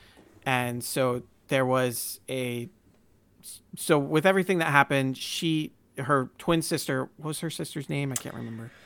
I can't remember either. I'll look it up, but so the twin sister couldn't conceive child. So the sister and her husband or boyfriend or whoever decided they wanted to have a baby. So what they did is they had mama act as the carrier for the baby. She was like a surrogate. And after the whole tragedy with the hospital and sort of losing the baby, becoming a BT, the two sisters had a falling out. But, we're at a point where we need them to come together, because the device that we're using to connect all the cities together is called a Cupid. And it's kind of like a chain, kind of with like some stone USB looking type things that have the chiral energy. We bring those to each outpost, and we use that to connect everyone to the grid. And there's a flaw in the code. So basically, we need to get the two sisters together because they're both brilliant minds, and they need both minds to be able to fix this, since they both helped create it in the first place. Mm-hmm. And so the idea is we need to get them together because the sister wants nothing to do with the UCA. She's basically shut herself and that community off from everything. And so we need to get mama to her to try and get things right so she can help the UCA out and we can complete our mission of connecting everybody. And in order to do that, mama's not able to travel with the baby, and they can't be apart. So she basically has to let it go. The only way really to do that is to sever their connection. So she creates a gadget that Sam can use to essentially cut the umbilical cord, which will let the baby go. Mm-hmm. And the bonus to that is that it can also be used to fight BTs. So as you're sneaking through and you locate them, you can actually cut. So the BTs are all connected to the other side through an umbilical cord as well. So when you cut that umbilical cord, they go away. You get rid of them essentially. So it's a very kind of sad sort of tug on the heartstrings moment where you have to do the deed of separating mama and her baby. But in doing so, that lets you get mama up to her sister to get them reunited and back together. And so you get her up there, and it kind of weird what happened. So they're twin sisters, and they were, I believe they were joined together in the womb. Is that right? Yeah, they both were born with like dooms or whatever, which yes, gives them like the ability to like communicate with one another. Is kind of the best. They're like basically the same person in two bodies, I guess. Yeah, so really weird. Pretty much. So they basically say like, one of them is the body, the other is the soul. Right. So they are kind of two halves of the same coin, if you will. So I'm not sure what happened. I don't know if I missed something, but when you get mama up to Mountain Knot City, she actually passes away, and they become one. So it's, when you're talking to this person, you're not sure if you're talking to mama or if you're talking to the sister. Yeah. Because they'll both kind of answer you simultaneously, and they'll talk to Sam simultaneously. But one of the things that you find out is that her body doesn't, after she passed, her body doesn't succumb to necrotize or whatever they call it. Yeah. Mm-hmm. So then I guess as we go on to a later chapter, that comes up later. But sorry, so they kind of join as one. Why her body doesn't necrotize? I don't think so. No. I know it was something that Heartman was Right. gonna research. Because you bring but her body don't- to him to research, but there's never really. yeah, I don't think there was any real payoff to that. Yeah. Just that it's something that could benefit mankind in the future against, BTs and I think even maybe Timefall or something. But yeah, so that was essentially the chapter, them kind of getting reunited and kind of reformed into a singular body. And it was just a really neat story arc. I think it was definitely off the wall, but it was kind of cool the way it all sort of came together. Yeah. When she died, I was like, oh, that kind of bummed me out. But then realizing that her sister, her sister's name is Lochna. That's it. Yeah. And she basically, through the remainder of the game, when it comes to the technician aspect of it, of building the tech and stuff, Lochna just basically takes over what Mama was doing for you. And they're voiced by the same, they're basically the same person anyway. Yeah. So it's really like you're not really losing out, but definitely a cool part to the story, I think. Yeah. Do you know why Mama died? Was it just like a heartbreak thing, or what was it? Because she seemed totally fine, and then you get I know to Mountain it was Hot kind City of weird in that sense that it really escalated, in my opinion. It was just like she was super happy to see her sister again. She's like chatting with you on the way there, and then I think it's like, I don't know, just like maybe she willfully passed away so that she could be rejoined with her sister. Maybe. Yeah. That was something that I wasn't super clear on. So yeah, I couldn't say. It's like for all sure. of a sudden she's there and they're talking, and now she's dying. Yeah. Like, what the heck? Exactly right. Yeah. But I mean, it all like came together pretty well. I think. Like, that was just kind of the weird sort of thing that helped piece everything together. Yeah, for sure. I guess moving on, I don't know exactly what chapter this happened, but we can go in to talk a little bit about Heartman, since I think he's basically the next kind of story beat you encounter. The next one that came after that was Dead Man. Oh, yeah, that was where this was a section of the game that I actually really liked. He took BB away because he had to be recalibrated. Sam and BB became too close. Yeah. So he had to recalibrate by taking... having them be separated from each other so that he could so that BB could reattune to the kind of the other side. Yeah, basically. being brought back to kind of like that middle line between like the living and the dead, right? Because that bond between Sam actually gets to the point where I think Deadman mentions that BB's like developing like an actual human now. And, if that happens, then that basically the whole purpose of this BB doesn't matter anymore, right? It won't be able to have that connection to the other side. So, so Dead Man, as we mentioned, is interesting because his body is kind of harvested from like other people, I guess. And so he's basically like a Frankenstein, essentially. And his past is interesting. He doesn't have like no wife, no children, and that's kind of why it's kind of cool when he starts getting that connection to Sam, and their relationship kind of, because he starts in constantly, I guess, taking care of when he had to reset BB and repair it, essentially.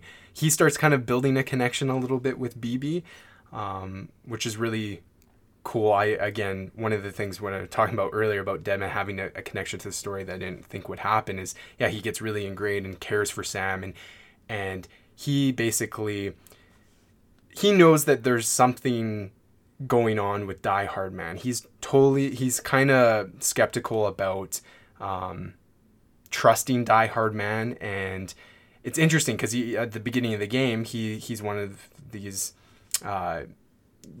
UCA, one of the bigger people in the UCA, and then as it kind of progresses, he basically comes to you.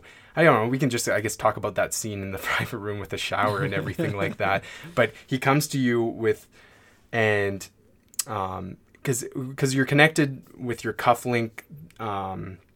So basically, Die Hard Man, the UCA knows everything you're saying. It's recording all this stuff, and Die Hard Man basically there's this scene where he takes you into your shower. In one of the scenes, you're like, what is going on? This is so weird. He's holding BB, and it's, I guess, the safest place for him to kind of tell him that, I guess he has concerns over Die Hard Man. I don't know. I'm a little foggy on this scene. I don't know if you have more, can add more to it.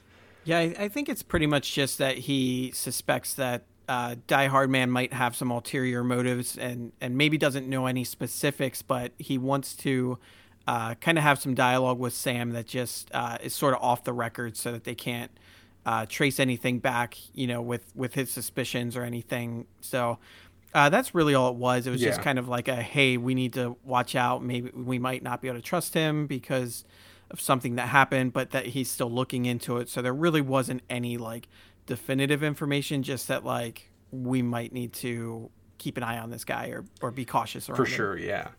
And it kind of breaks it breaks it into now, okay, there's maybe something else going on there, and Sam starts to build that trust, I think, more with Deadman, and so there's kind of like kind of that whole subplot that starts to develop as the story progresses, I guess. So yeah, I don't know, do you have anything else more to say about Deadman at this point, or? Not really Deadman himself, but this was a very interesting chapter in that you don't have BB at this point, and the game has you go through several different outposts to connect them to the chiral network. So there's BB or BT areas aplenty in this chapter, and yet you can't really traverse through them very safely because you don't have BB to sense them or to be able to see them. So really the only way you can see a BT at this point is if you're like right next to the thing, and at that point, it's kind of danger mode right there. So it was definitely a harder chapter, but it was very interesting. But at the same time, I felt like they had you going just everywhere. Like I felt like there's a lot of padding here. Because there were so many different areas they wanted you to go to connect to the network and all this and that. And it's like, maybe, I kind of get it, going through that. Like they really wanted you, I guess, to play the game without BB, maybe to make you appreciate him more or something. But so it was both a little frustrating, but also really interesting because it does change up the way that you play. And this was a chapter that I used the hell out of some zip lines on too. Yeah, no, me too. Because it was like going into an area of BTs was really, really difficult. And yeah, I would say it definitely made the game more challenging in a certain respect. And it definitely made you appreciate how important BB was to the game and to even just for the player, like traversing into the different areas and stuff. So I think it's... when you're taking on those missions, you eventually make your way back to Deadman to get your BB back, and then that's when another storm happens, I guess. Yeah. Mm-hmm. So that's in the mountains, is it not? Yeah. Yeah, which was really cool. One thing I did want to point out is the mountains were cool because you would get caught into these snowstorms that were just like basically reduced visibility to nothing. You couldn't even see where you're going, which is difficult when you don't know if you're going uphill, downhill, if you're going in the right direction. The wind's blowing, so it's you have your mad stack of packages on your back, and it's really I'll just say it now. It was definitely one of my favorite moments in the game is when you come across that storm. It's like, oh, this is pretty bad, and then it gets worse to the point where it's like I have no idea where I'm going. I have to use my compass to kind of see where my objective is and stuff, and yeah, it was cool because just like rain is time fall, so is the snow, and it's kind of different in a way. And it's just it's so challenging to get through those storms and stuff. And I really, really liked it. Making your way to that, I guess, cabin or whatever that Deadman's at. And you can see in the sky as you get closer that there's one of those cyclone tornado cloud things that you're like, oh crap, something's gonna happen here. And sure enough, you end up meeting up with Mads again. His name's Clifford Unger, and I can't remember. I think, is it the first time that you encounter, or is it this time that he ends up getting that dog tag to kind of find out a little bit more about Mads? Yeah, it was the second encounter. Yeah, that you get it. So in this one, they go into now a World War II, I guess, yep. Themed kind of like nightmare world, and it's another kind of sequence where you're basically rinse and repeat the same thing from the first one of just coming across Mads, killing him, shooting him down, and then doing that. I think it's like 3 times before you finally kill him. Yeah, not much story to those bits. They are really short chapters. Yeah, that's the one thing is it's the part of the game that is the most combat. For sure. And that's why it's so interesting. That's, I think, why I like them, because it was like a nice break from everything else that was going on to get into something that was just like nothing else in the game for that short period of time was really cool. You're going to a completely different environment, and I really, really like that aspect of it. And then I guess you finally get BB. Oh yeah, that's the other thing is I guess Deadman gets brought into the cyclone as well. Yes. Which, in my opinion, one of my favorite scenes of the game, which would have been really cool never seeing the trailer, because this, I think, was the second trailer for Death Stranding, and it's that trailer where Deadman is carrying the BB in the pod, and you see that's like there's planes flying through the sky, and he goes to a bridge, and you see this tank roll over, and all these soldiers that are like skeletons and stuff, and you go down that tunnel, and then you see Mads, and with the black like ink or tar or whatever coming from his eyes, and the cigarette, and all that stuff. Like, it's just like, man, this is so cool. He's such like a creepy character and stuff. Yeah. So I actually think, because I've watched the trailer so many times, I think the actual in-game moment of that, they've added a couple more things, or they've stretched it out a little more, but it's essentially that same kind of cutscene. So yeah, you eventually reconnect up with Deadman. You get out of there, and yeah, you get his dog tag, which is when you can kind of find out a little bit more about Clifford Unger and his role in the Bridge Baby situation. What happened to him? Why does he want his BB back? And it sheds a little bit more light. You can kind of start putting the pieces together of those flashback scenes that you have with him from the perspective of the BB in the pod, and him talking over his wife and stuff like that. So, yeah, basically you find out that he is this soldier, I guess, for the United States, who served, I think it said he served in Iraq and maybe somewhere else. So he's more of like a modern day soldier. Like, so that's why it was kind of weird that he has these World War I setting and then this World War II beach. So yeah, another one of those sequences. And then I think we get into Heartman. Yes. Yeah. So I kind of figured, I don't know if you pulled up the map and looked at it. So I was pulling up the map, just kind of looking through it, and Megan was watching me, and she's like, oh, look, that lake is shaped like a heart. And I was like, okay, yeah, that's probably where he's located then. So it's funny, when I looked at the map and I saw it, I'm like, that looks like a ball sack. Yeah, because it's kind of upside down, I guess. Yeah.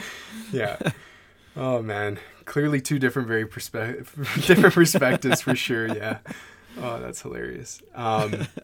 So Heartman is a character that got his own trailer before release. So we kind of, that trailer is basically kind of your first interaction with him. It's kind of cool because you make your way to Heartman's place, and you see this big lake that's shaped like a heart, and you see his house, and it's like unlike any other structure you've come across, because it's like a mansion almost. Like, it's not a mansion, it's not huge, but it's like, it's very nice. Very nice place. Yeah. That both outside and inside, there's this nice staircase leading up to the door, and you go in, and there's a fireplace and stuff. So whereas everything else is very like post-apocalyptic and, you know, underground shelter kind of thing, this place is definitely not like that. So yeah, you go to Hartman to kind of get more, and he kind of gives more explanation of beaches and dives into this whole explanation of like the plot of Death Stranding, and that is of like the mass extinctions, and talking about that, you know, that there's these things called extinction entities that are responsible for, I guess, basically making the world go extinct. And then from what I gathered from the previous 5, there was always they weren't successful because like evolution continued to grow on and the world continued to go on even after 5 times, right? So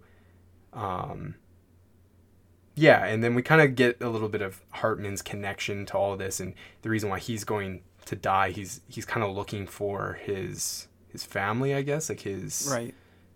Wife and daughter or something like that. Yeah, I think he essentially wants to see if they're on a beach somewhere so that he can just join them on the beach. Mm-hmm.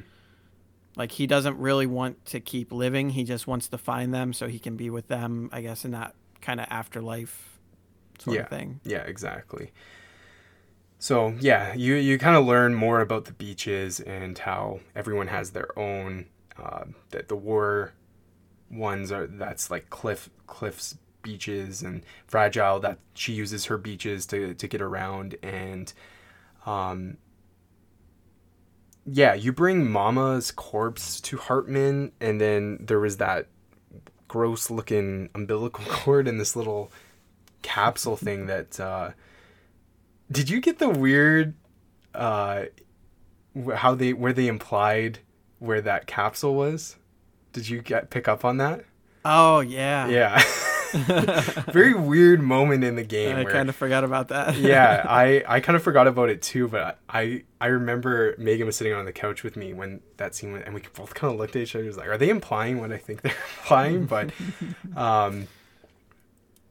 yeah, another thing that's crazy is Hartman has died like an absurd amount of times. Like, he's been to the beaches, like, I think it's like the hundreds of thousands, something like that, yeah, of times to kind of go in there. So he's experienced it quite a bit, and it's kind of cool in that scene because you're in his place, and he has all these, like, you know, artifacts kind of thing in his like study, and he has all his movies that he watches, and he'll just be talking, and then you hear like the countdown that he's about to die, and all his rooms padded in case he dies and he's not on his little lounger thing. And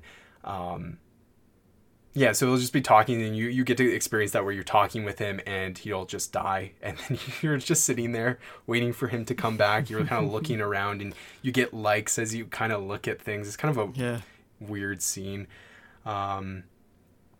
So yeah, we learned, sort of going back to that umbilical cord, that it belonged to Bridget Stanton. I guess we can say at this point, because we're in spoilers, like, Bridget died in the beginning of the game. That's the corpse that you burn. Yeah.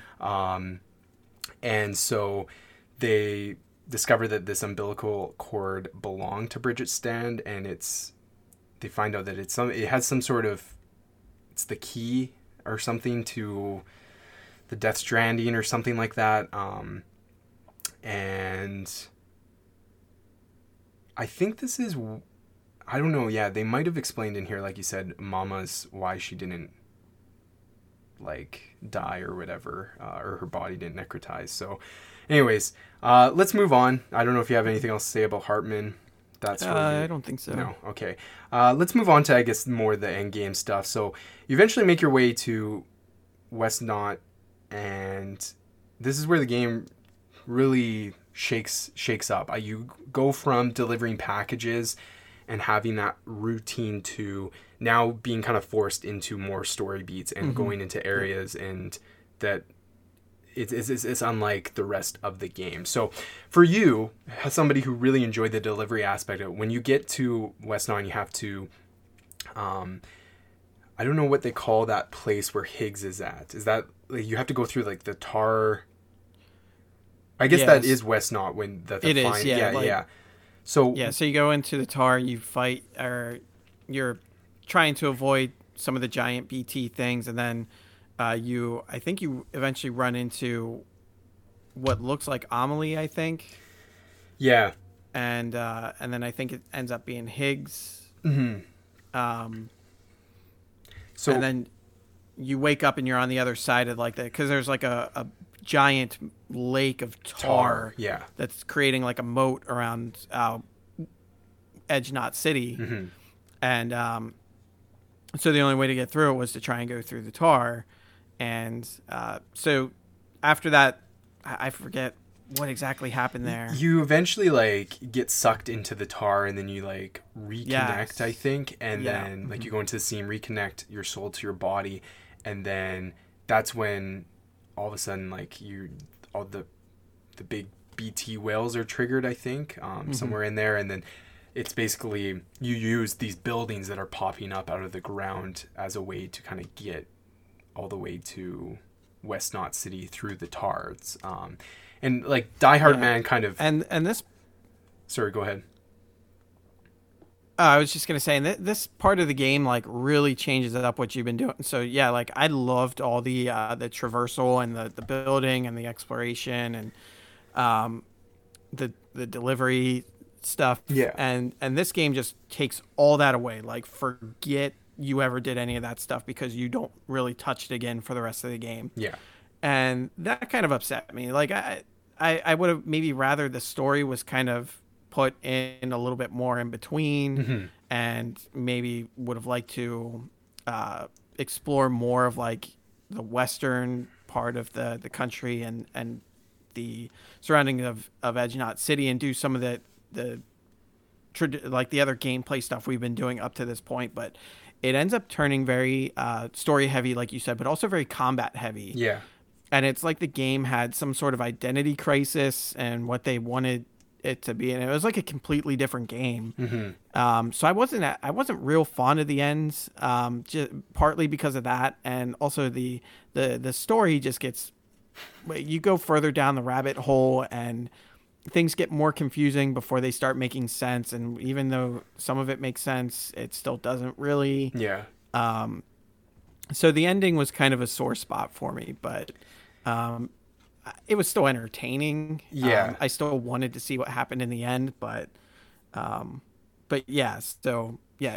Anyway, continue on with the chapter. I before I do, I totally understand what you're saying, because I felt the same. Maybe I wasn't like totally upset over it, like, not saying that you were, but like I don't think I noticed it as much as you did. Looking back on it, I can totally see that. But then thinking about it, it's like, yeah, there were moments in that. It's like, man, I just want to get back to the delivering packages. Right. I really enjoyed that. But I think there are certain things, like when you finally reach Higgs and you find that basically this was kind of like a setup in a certain way, that Higgs was planning on using Amelie to kind of merge all of mankind's beaches to get into a single one to kind of trigger the last Death Stranding, the final sixth extinction, and so then right after that, there's kind of like your boss fight. That's when you come across this big, huge BT that you see in the very beginning of the game when you're going to dispose the corpse, and you kind of experience that void out. You see this big, like, it's basically like a human with these weird like tentacle type hands, and yeah, so you encounter this big boss fight. Amelie's kind of like attached to this thing, and you have to shoot it. You get things like, now you get rocket launchers, grenade launchers. So like you said, it definitely gets into combat heavy at this point. I didn't find the boss overly difficult in any means. Like, right. None of the combat was really that tough in the game. No. You just basically, there would be certain spots that, I don't know if there was weak spots or something. I just kind of shot like wherever was red. There was sometimes that, or if there was like gold spots, like so you would see you could see Higgs kind of popping out in Right, certain yeah. body parts, and those were, I guess, essentially the weak spots or the spots where you would do the most damage. So I just focused wherever I could see Higgs, and then I would just try and get as many shots into that part as I could until he moved to another part. Yeah. So eventually you take it down, but Higgs takes Amelie to a beach or whatever. And then you use Fragile to meet back up with them, and you go through like a final showdown with Higgs. And there's kind of two portions, I guess, to this Higgs fight, because now you're actually fighting Higgs. You're not fighting this big BT. So he's kind of doing his like teleportation type thing. You don't have any guns or anything like that. You basically, I don't know, there's a couple ways I found out that you could defeat him. You could use melee. There was like ruined cargo scattered on the beach that you could pick up and hit him with, or you could kind of just like sneak up behind him, parry his attack, and then like use your rope to tie him up. How did you go about beating him? I personally grabbed the ruined cargo, and then I threw it at him to stun him, and then I would run up and punch him and do like a melee combo. Interesting, yeah. It was cool hearing, I listened to, I think it was IGN's Death Stranding episode, and they were talking a little bit about this and how each one of them kind of had a different way of doing it. I didn't even use any of the cargo. I didn't even punch him. I just would kind of wait for him to like reload his gun, and I kind of go up to him and he'd try to hit me, and then you can kind of like parry, and then you have your rope equipped, and then you can quickly tie him up, and then you just kick the shit out of him. And then he eventually like teleports again, and then I just repeated that several times. So kind of cool that it gives you a couple different options of how to beat him. And then it goes into something really weird that was like totally unexpected. It really was. Yeah. And it's like this, you just enter like Street Fighter or something. Right. Like you got it's like a fighting game now. Yeah. It has like Sam and then Higgs, like health bars at the top of the screen, and you're now into this like side perspective of fighting each other. So you're punching and doing all that. And then there'll be these like slow motion moments where you're like punching Higgs in the face, like slow mo, and like his face is like being like pushed to the side. Yeah, it's kind of like when you see like some sort of boxing thing in slow motion. Someone gets hit in the mouth, and you see like the slobber and everything. The slobber, and exactly. The jaw kind of dislocates. Or yeah. So really weird. I still kind of liked it because it was just like, what the heck? And there was a lot of weird like breaking the fourth wall in a certain sense. They mentioned like game over and like really video gamey type stuff, which was really kind of weird and out of place in a certain respect. But I think it kind of matched like the zaniness of Higgs and how he was kind of definitely like that was kind of what his character was. But very cliche. Like it was almost like they were making fun of like those things that final bosses say. It's like it's game over for you and that kind of stuff. So, you eventually beat him up, and then Fragile shows up, and then you leave the fate to Fragile. And I can't remember. I think she says afterwards what she did with him. Do you remember what she ended up doing with him? Yeah, she spared him, and I don't remember after that. I forget. Yeah. I forget what she said after that. Yeah, beats me. But yeah, she doesn't pull the trigger. She doesn't kill him. Yeah. But yeah, I mean, when she came in, she brought BB with her. Right. Yeah. And then she was gonna get her revenge on Higgs, but that was about the time you run into Amelie as well. Mm-hmm. So there's one scene with Amelie, and then there's the sequence of you getting back to Capital Knot City, because you got a Fragile. I can't remember what happens to Fragile, but I guess there's a scene where you're on the beach with Amelie now, and she basically lied to you. Is one way of putting it. We can talk a little bit more about that, I think, in the last scene of the game. But there, Cliff ends up coming onto the beach, and so does Die Hard Man, and I think Die Hard Man, like there's like you're like what's going on here, and eventually because Bridget is there too. Yeah. Who died, pretty much first thing in the beginning of the story. Yeah, and I think that's the first point in the. Well, I think people could probably have made the assumption at some point. There's probably some people that didn't see it. Some people that were like, "Oh yeah, I'm not surprised that for sure. Bridget and Amelie are basically the same person." But when or with Amelie, and then all of a sudden Bridget's on there, you're like, "Okay, something's going on here." Yeah. And then you eventually wake up. I think once you get shoved off into the water, you wake up into the room, and you make your way back east, I guess, to deliver. What's her name? Fragile, her bugs, the big case of bugs, I think is what you're delivering. Which is weird because then you bring it to her. Yeah, so she was teleporting everyone to Capital Knot City. Right, yeah. It like took a toll on her system. What was that? I guess. Oh yeah, sorry, there's a little bit of connection issues. You bring her to this case back because her body's taking a toll on all this, and she eats one bug. Like after carrying all these things. But anyways, before you get there, as you see another big cyclone tornado right out of Capital Knot City. And I will say that the timefall is much more rampant, so getting back to Capital Knot City is really difficult in terms of there's more BT areas. You came across these things in West Knot City, these like kind of like black jellyfish type things in the sky that are kind of you encounter right out of Port Knot City. There's this the game kind of the palette changes a bit, and it's like kind of red almost, which is really neat. And then eventually you trigger what's first, the whale or the I think the Clifford scene is first, is it not?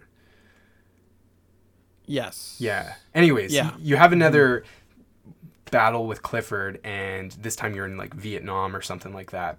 And then you kind of find out, you kind of beat him in a certain sense and find out that he's kind of not as bad of a guy as he came across. You're kind of learning a little bit more about him. And again, we'll go over that here in a bit. You make it back. Then you encounter this, I guess, final boss in a certain way. And right outside of Capital Knot City, and it's this giant whale. Now, did you see this whale before you encountered it in the game, like in online or anything like that? No. So I read that there was this was posted in a couple reviews, which is weird because I think reviews were embargoed, but there were some things that got out there on the day that it launched, and I saw the whale like before I actually encountered it, so I knew at some point I'd see it. So it wasn't quite as amazing, but this BT is huge. It's like this. It's like you're playing like Shadow of the Colossus all of a sudden, and like this giant whale is like swimming through the sky, and you have basically just take it down with like rocket launchers, and similar kind of fight as the one with Higgs, the big human type BT that you basically just continue shooting until you die, until it dies, and even if you die, you can just jump back in. So.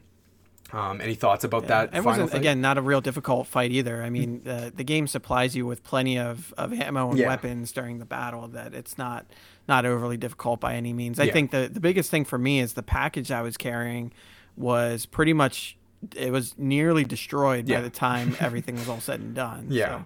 Yeah, I think I ended up getting caught in its path a couple times when it like slams down on top of you, and I think I died. Again, you don't really die, but like once or twice maybe.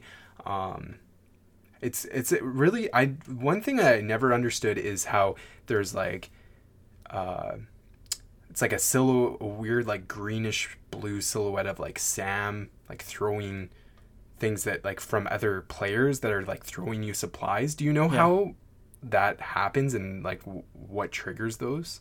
I have no idea. I'm not sure either, because I wanted to if there was a way for me to give items to other Yeah. players in the same area, I wanted to be able to do it, but I'm not yeah. sure how that's done. That's Like I'm maybe it's just done automatically. I'm not sure. Yeah, it's hard to say. I'm gonna look into that because that was one thing I was interested in. But anyways, you get back to Capital Knot City, and you give you basically go back to the beach, I guess, to prevent Amelie from initiating the final strand, because you find out she is this extinction entity, and then I guess the bigger reveal in this game is more of the story about Sam and his connection to Amelie. So I don't know if you want to take the reins here and talk a little bit about the reveal of how Sam came to be with Amelie and Bridget and his connection to Cliff and everything like that. Yeah, so essentially, I'm trying to think the order that it kind of gives. Yeah, that's one gives I'm the information really in. fuzzy about. I think the first thing is you go to the beach and she's wanting to go through with this extinction, and you're kind of talking to her then Right. to try and prevent it from happening. Yeah, she essentially gives you a choice to, even though you don't really have a choice in the game, but she's presenting Sam with the choice of, hey, stay on the beach and we can be together and we can just watch this thing happen, and then she's like, or you can take this gun and you can stop me and shoot me down, which if you play and you try and shoot her, does not work. Yeah. The gun is ineffective. Yeah. So if you were trying to do that and take her down, or if you were just trying to wait there with her, either way, it basically ends up making you restart that, like it almost kind of like you die and respawn sort of, and it just puts you right back where she's handing you the gun. So you essentially have to come up behind her and give her a hug. Yeah. And then she's, I guess at that point, I guess it's kind of a change of heart on her part, I guess. Yeah. Because he kind of basically, like, Sam explains to her that, I don't know, that through, I guess he again, it's kind of this weird thing of, like, Sam's now a different person, and he's, I guess, like, he reminds Amelie that the bonds between people are, like, important and everything like that, and I think that kind of convinces her to not go through with it or whatever. Yes, she basically says she's going to seal herself away on the beach, so he won't go to see her again, but she's not going to go through with the extinction, but still point out that's inevitable, and it will come around, whether it's tomorrow or next week or 100,000 years. That it's still gonna happen because it's happened before, and it's an inevitable type of thing. But Yeah. Seal her away, it would stay for as long as possible, I guess. Yeah. Before I wanted to ask you at this moment with the kind of fake choice. How long did it take you to figure out that you had to, like, hug her? It took me a while. I would say probably, oh man, maybe 5 or 6 tries. Yeah. And it's funny because there were times where I was, like, right up, like, in her face. Like, there was times where I ended up getting in front of her a lot. Yeah. And what you had to do is get behind her, like right behind her, and then you get prompted to do the thing. Well, for Right. me, I would either try and shoot her in the back, or I got in front, tried to shoot her in the front. I tried just walking beside her. I tried walking in front of her. And then finally, eventually, I got up behind her and it gave me the prompt, and Yeah. I did it. And I'm like, oh, well, that was super unclear. Like, Yeah, it was for sure, because I was in the same boat of, like, shooting her, then just seeing what happens, and it's like, okay, that doesn't work. I tried shooting her necklace in the front. I tried shooting her in the face. It was, around the 6th or 7th try that the prompt showed up. I don't know what it was that all of a sudden triggered it. It should have been triggered more easily, I think, but Yeah. I was also kind of disappointed that it's like, I thought this was going to be they really make it sound like, okay, here's the choice. This game's going to have Right. 2 endings. It just could end right here, and you could have it at that, which I guess it kind of does. And then it's like, okay, here's what would happen if it doesn't. Because I guess if it is the ending, everything just dies. But I wanted some Right. sort of like cutscene of, okay, what happens with Amelie now and Sam watching this happen, and having a resolution with that, and then also having the ending that is the ending of the game. Having those two kinds of things would have been kind of cool, in my opinion. The fake choice there just kind of was weird to me. I didn't really care for it. So yeah, after all this, like, this is kind of when a lot of the Bridget, Amelie things explained to you, where you see these kind of cutscenes on the, not cutscenes, but like, scenes taking place on the beach of, Bridget in her hospital bed talking about, how when Bridget is going through cancer and everything like that, and her connection to that world is making it more difficult and everything. And then, so you see all that. And then eventually, you basically run around the beach for like a freaking long ass time. Dude, that part sucked. It did. I didn't care for it. No. It went on way too long, in my opinion. It really too. did. Like, it was like, okay, let's go here. I kept telling Meg, like, we were gonna watch a movie, and I was like, okay, I'm at the end of the game, and she's like, oh, when will this game end? I'm like, I know, like, I'm sorry, it just keeps going, because you walk around and she like tells you kind of her story, and then I think that's roughly when credits roll, because there's like a sequence where you kind of run around and then like it triggers things, and then there's another sequence where you like you're blue. When does that happen? Like So I think that's part of the final, one of the final memory scenes, right, with BB. Yeah. The part where he puts the gun to his head, it was in the trailer. It was like, I think it was the release date trailer, one of the bigger trailers we got this year, I think, where he's like blue and he kneels down, he puts the gun to his head or whatever, and it says like Death Stranding, but then it's still not over after that. Like, it goes on, because like, okay, well, what's going on with Mads and Cliff and that story thing. Yep. So it was weird that they kind of wrapped it up in two different ways like that. Like, it does, like you point, like, it says that we both know Kojima's not known for having the greatest stories, of it being super sensical and something that connects really well together. He's had even lots of Metal Gear, like, look at the Metal Gear series, right? Like, there's so much going on there, and you can see, like, I don't think he's the strongest writer, in my opinion, but because there's so many things that are thrown in there that don't really work out. But anyways, yeah, we'll speed through this last bit so we can kind of get into final thoughts and stuff. But basically, you find out that, and it sucks because I looked up Sam's character, because I was like, okay, so I just want to make sure because this wasn't quite explained yet. I'm like, so was Bridget like his mom? And I was looking it up, and then I looked up on a wiki page, and then it was like Father Cliff. I'm like, damn it. And I spoiled it probably like 15 minutes before I encountered it.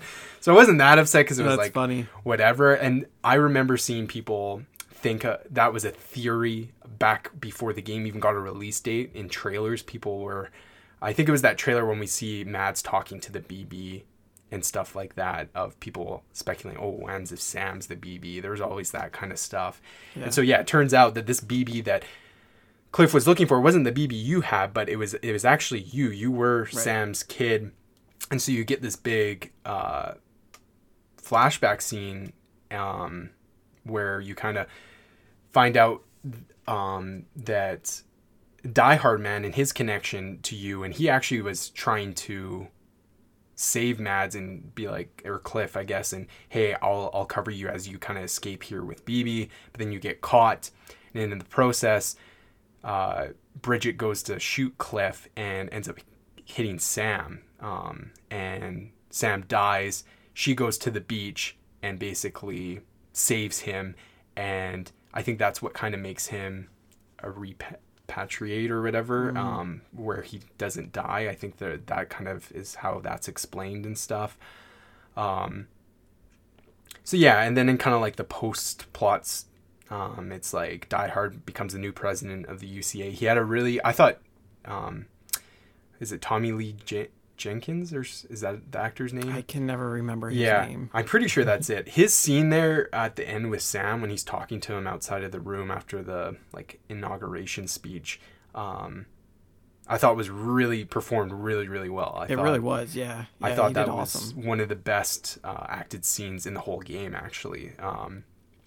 So, yeah, you get BB back, Lou, but Lou is dead.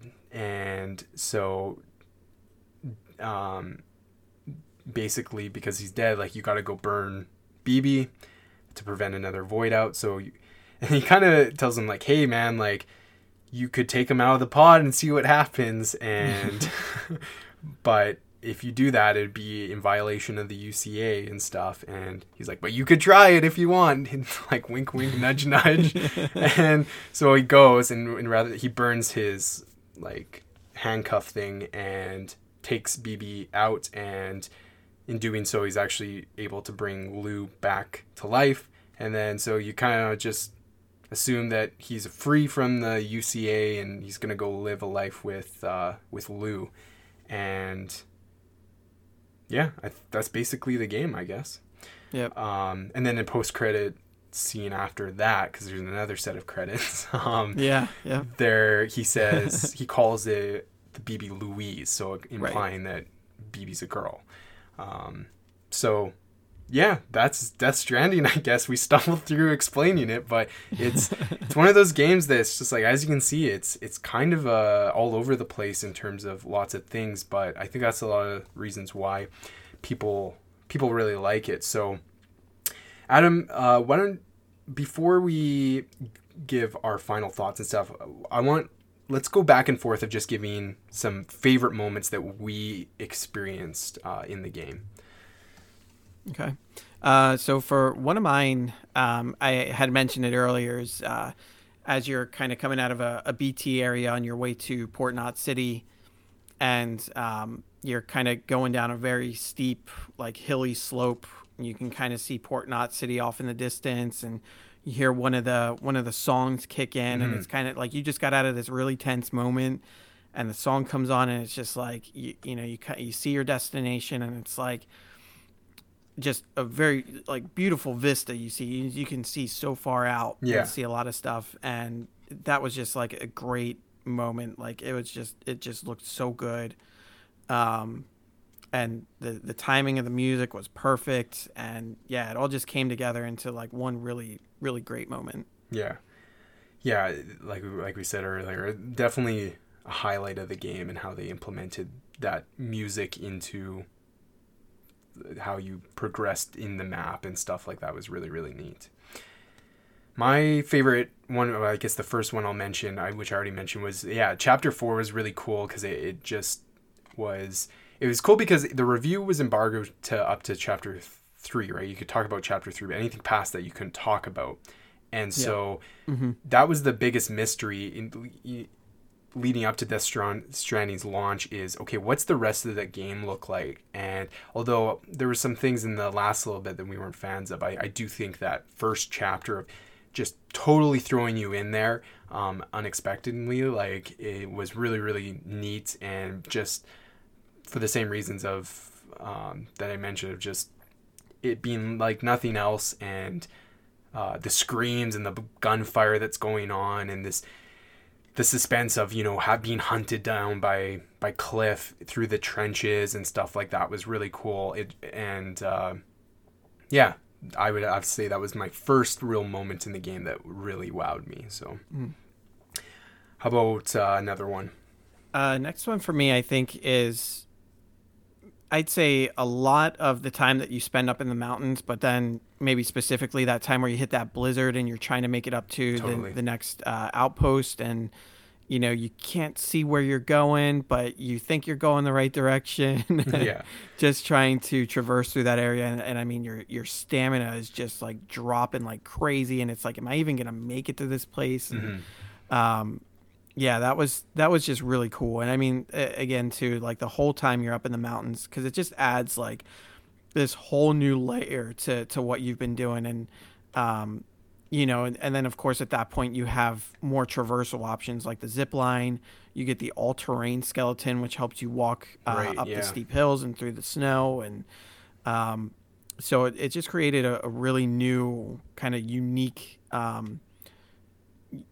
area to explore and kind of get through and traverse and strategize. So I thought that was really cool. Yeah, no, I agree. Like I said earlier, it was one of my favorite moments as well, of just how it felt. It was crazy. I remember it was late at night. I think Meg had gone to bed. It was probably like 12:31 in the morning. I was still playing, and I was just like freaking out because I was like, oh my gosh, this is crazy. The storm keeps getting more and more intense, and it's like something that we had yet to experience in the game, and so experiencing it for the first time was really, really neat.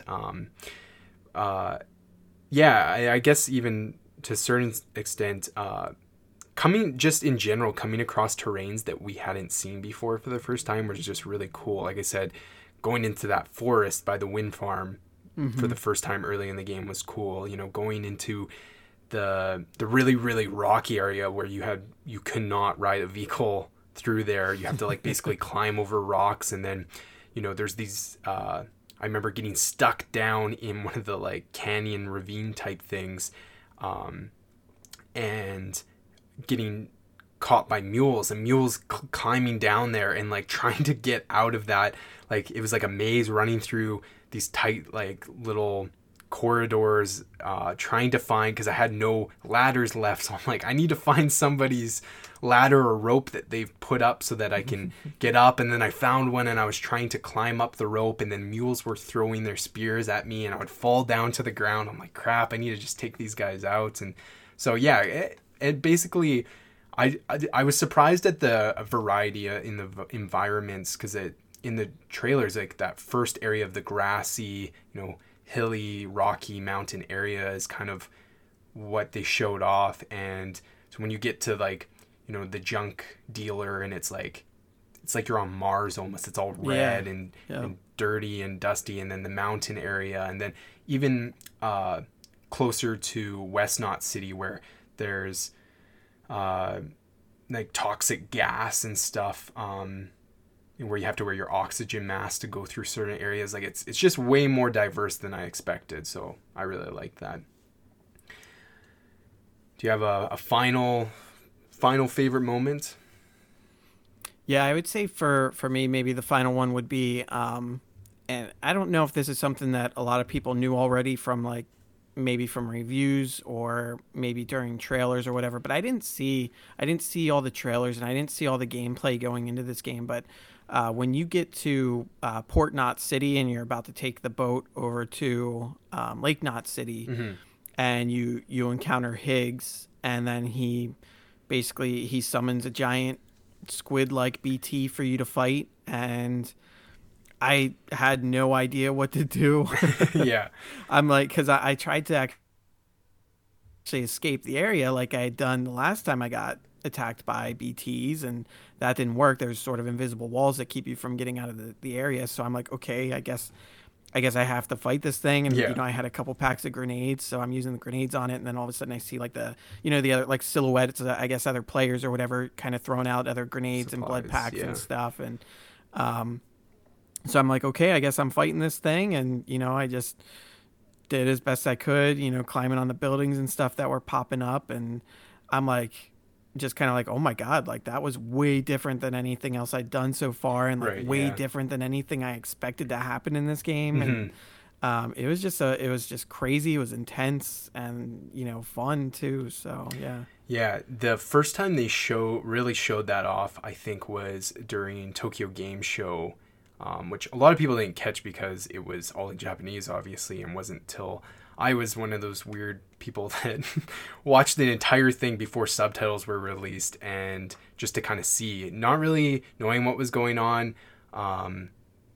And yeah, they showed that off, and I was like, man, this is the first time that they had really shown like combats, because before that, all the trailers were, that joking it's a walking simulator, your FedEx delivery guy or whatever. And I'm like, wow, there is more to this game.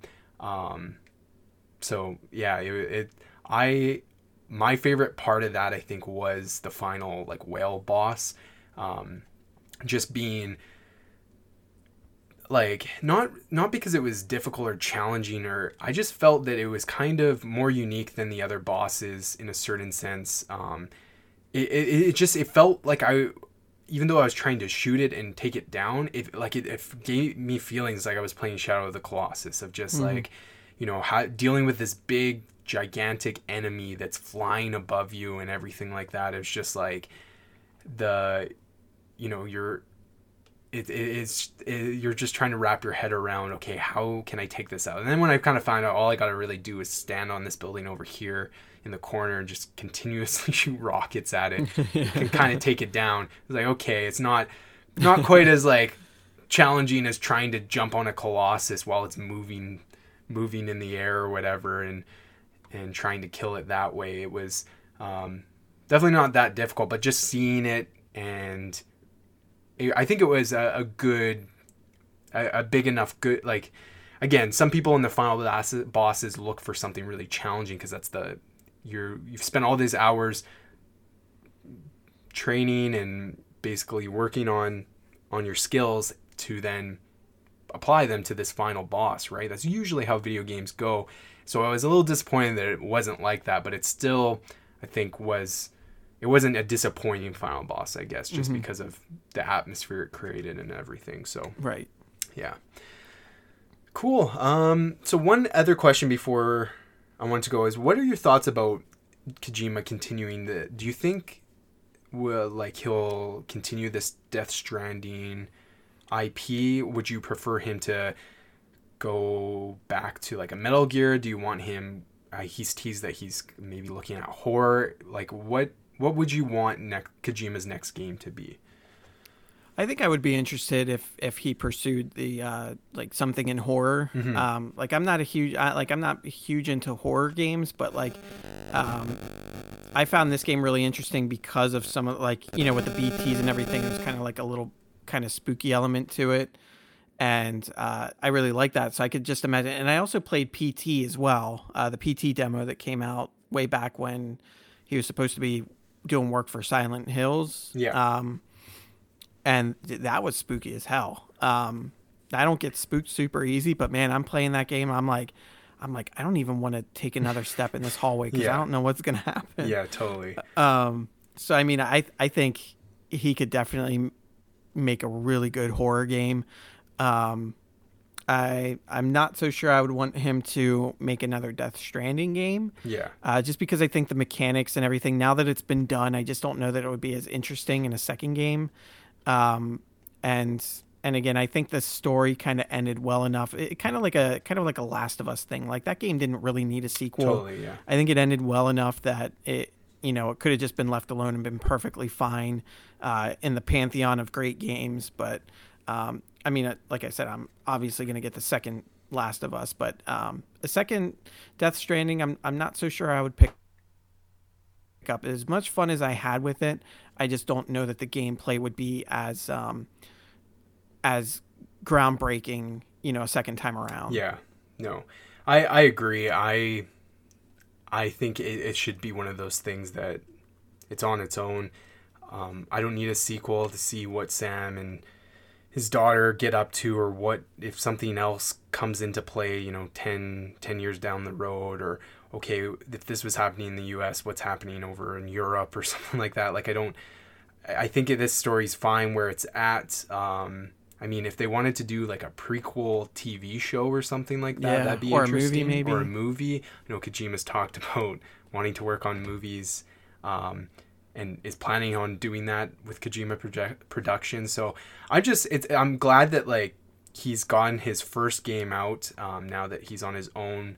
Yeah. I'm really excited to see what else he'll be able to do now that they're probably reaping the rewards that Death Stranding brought them, bringing in lots of money. I hope that they can do something of like, I think they have like 200 staff or something like that, of being able to split into teams of like, okay, this person's, just like Naughty Dog, we got Uncharted going on, and then we got Last of Us going on. Something like that, where maybe there's another team working on some smaller experiences. Like, yeah, we have Kojima kind of overseeing a horror game that's maybe 6 to 8 hours long, and that isn't going to take 3 to 5 years to come out, right? You know what I mean? Something like that would be really cool.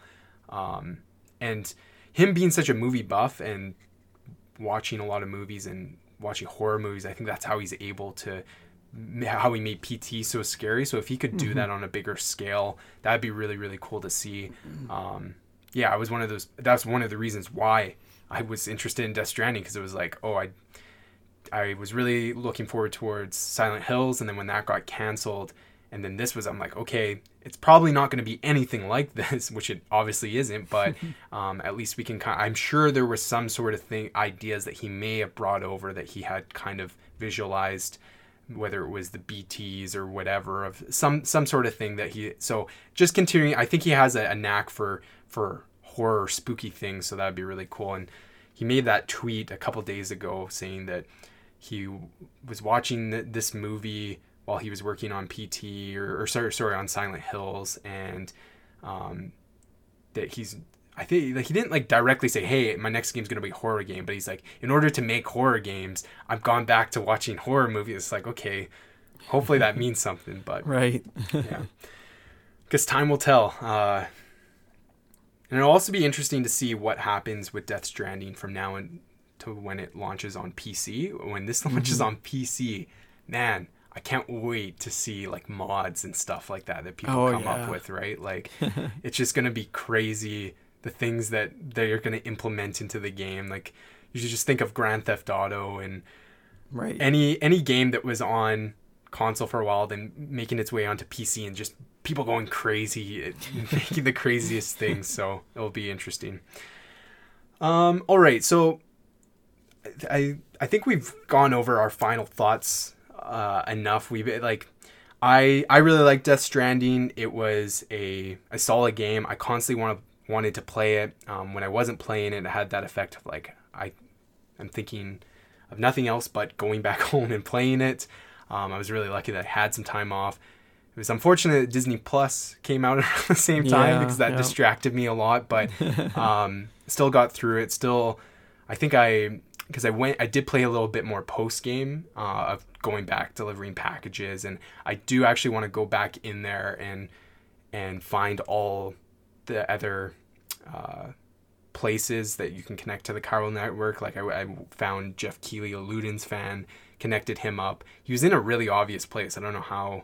He was like in between Capital Knot and the distribution center, no kidding. On the side of a hill. And basically, if you go up towards him, it will you'll on your compass, or it'll show like a lost package for Ludens fans. It's like really not that far away from his area, and you grab the package and then you can go up there, and all it does is just unlock a small portion up to the Chiral network. But yeah, there's apparently, I looked up and there's a ton of there's I think like 7 or 8 places after that are you don't actually trigger them through delivering, like you find them on your own kind of thing. So I may go back and do that, but yeah, we'll see. So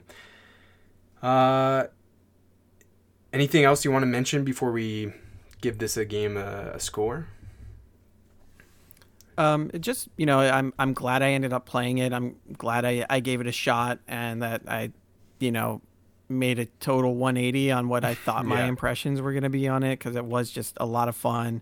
The beginning story beats were awesome. The gameplay was pretty awesome throughout most of it, up until like that chapter 9, where it kind of fell off for me a little bit in terms of the gameplay and the story. But if someone wants a great gameplay experience, like it's definitely worth a shot. Like the structures, the building, the exploration, the traversal, all the things you can do, the interactions with other players that you kind of have throughout. Like it's a really great game. And, you know, even if you make it through chapter 8, you know, and you got all the game, like the majority of like the gameplay and everything, then, you know, if you hated the story, then you could stop there really if you wanted to. Yeah. But yeah, I mean, in the end, I'm glad I finished it. I'm glad I saw the remainder of the story, because the payoff at the end was pretty decent. So. Yeah, it wasn't a terrible ending by any means. I think it was good. Could it have been better in certain parts for sure? But overall, I was satisfied after completing it. And yeah, I would recommend it as well. I think it is a game that some people argue it's like, oh, well, it's only for a certain type of people. But I honestly think like you know, like having an initial impression of it, of just being one thing, and then getting in and realizing, oh, I actually like doing this. There's something about it that I find entertaining. You know, I encourage people to do that. Obviously, I understand if it's a matter of, oh, I don't want to drop full price on a game for something that I don't know if I'm going to like. You know, this game will go on sale eventually. Pick it up then and try it out for yourself. And yeah, it is, the reviews were accurate. It's a very divisive game. You're either going to really like it, or it's not going to mesh with you at all. There's very rare in between, I think. Yeah.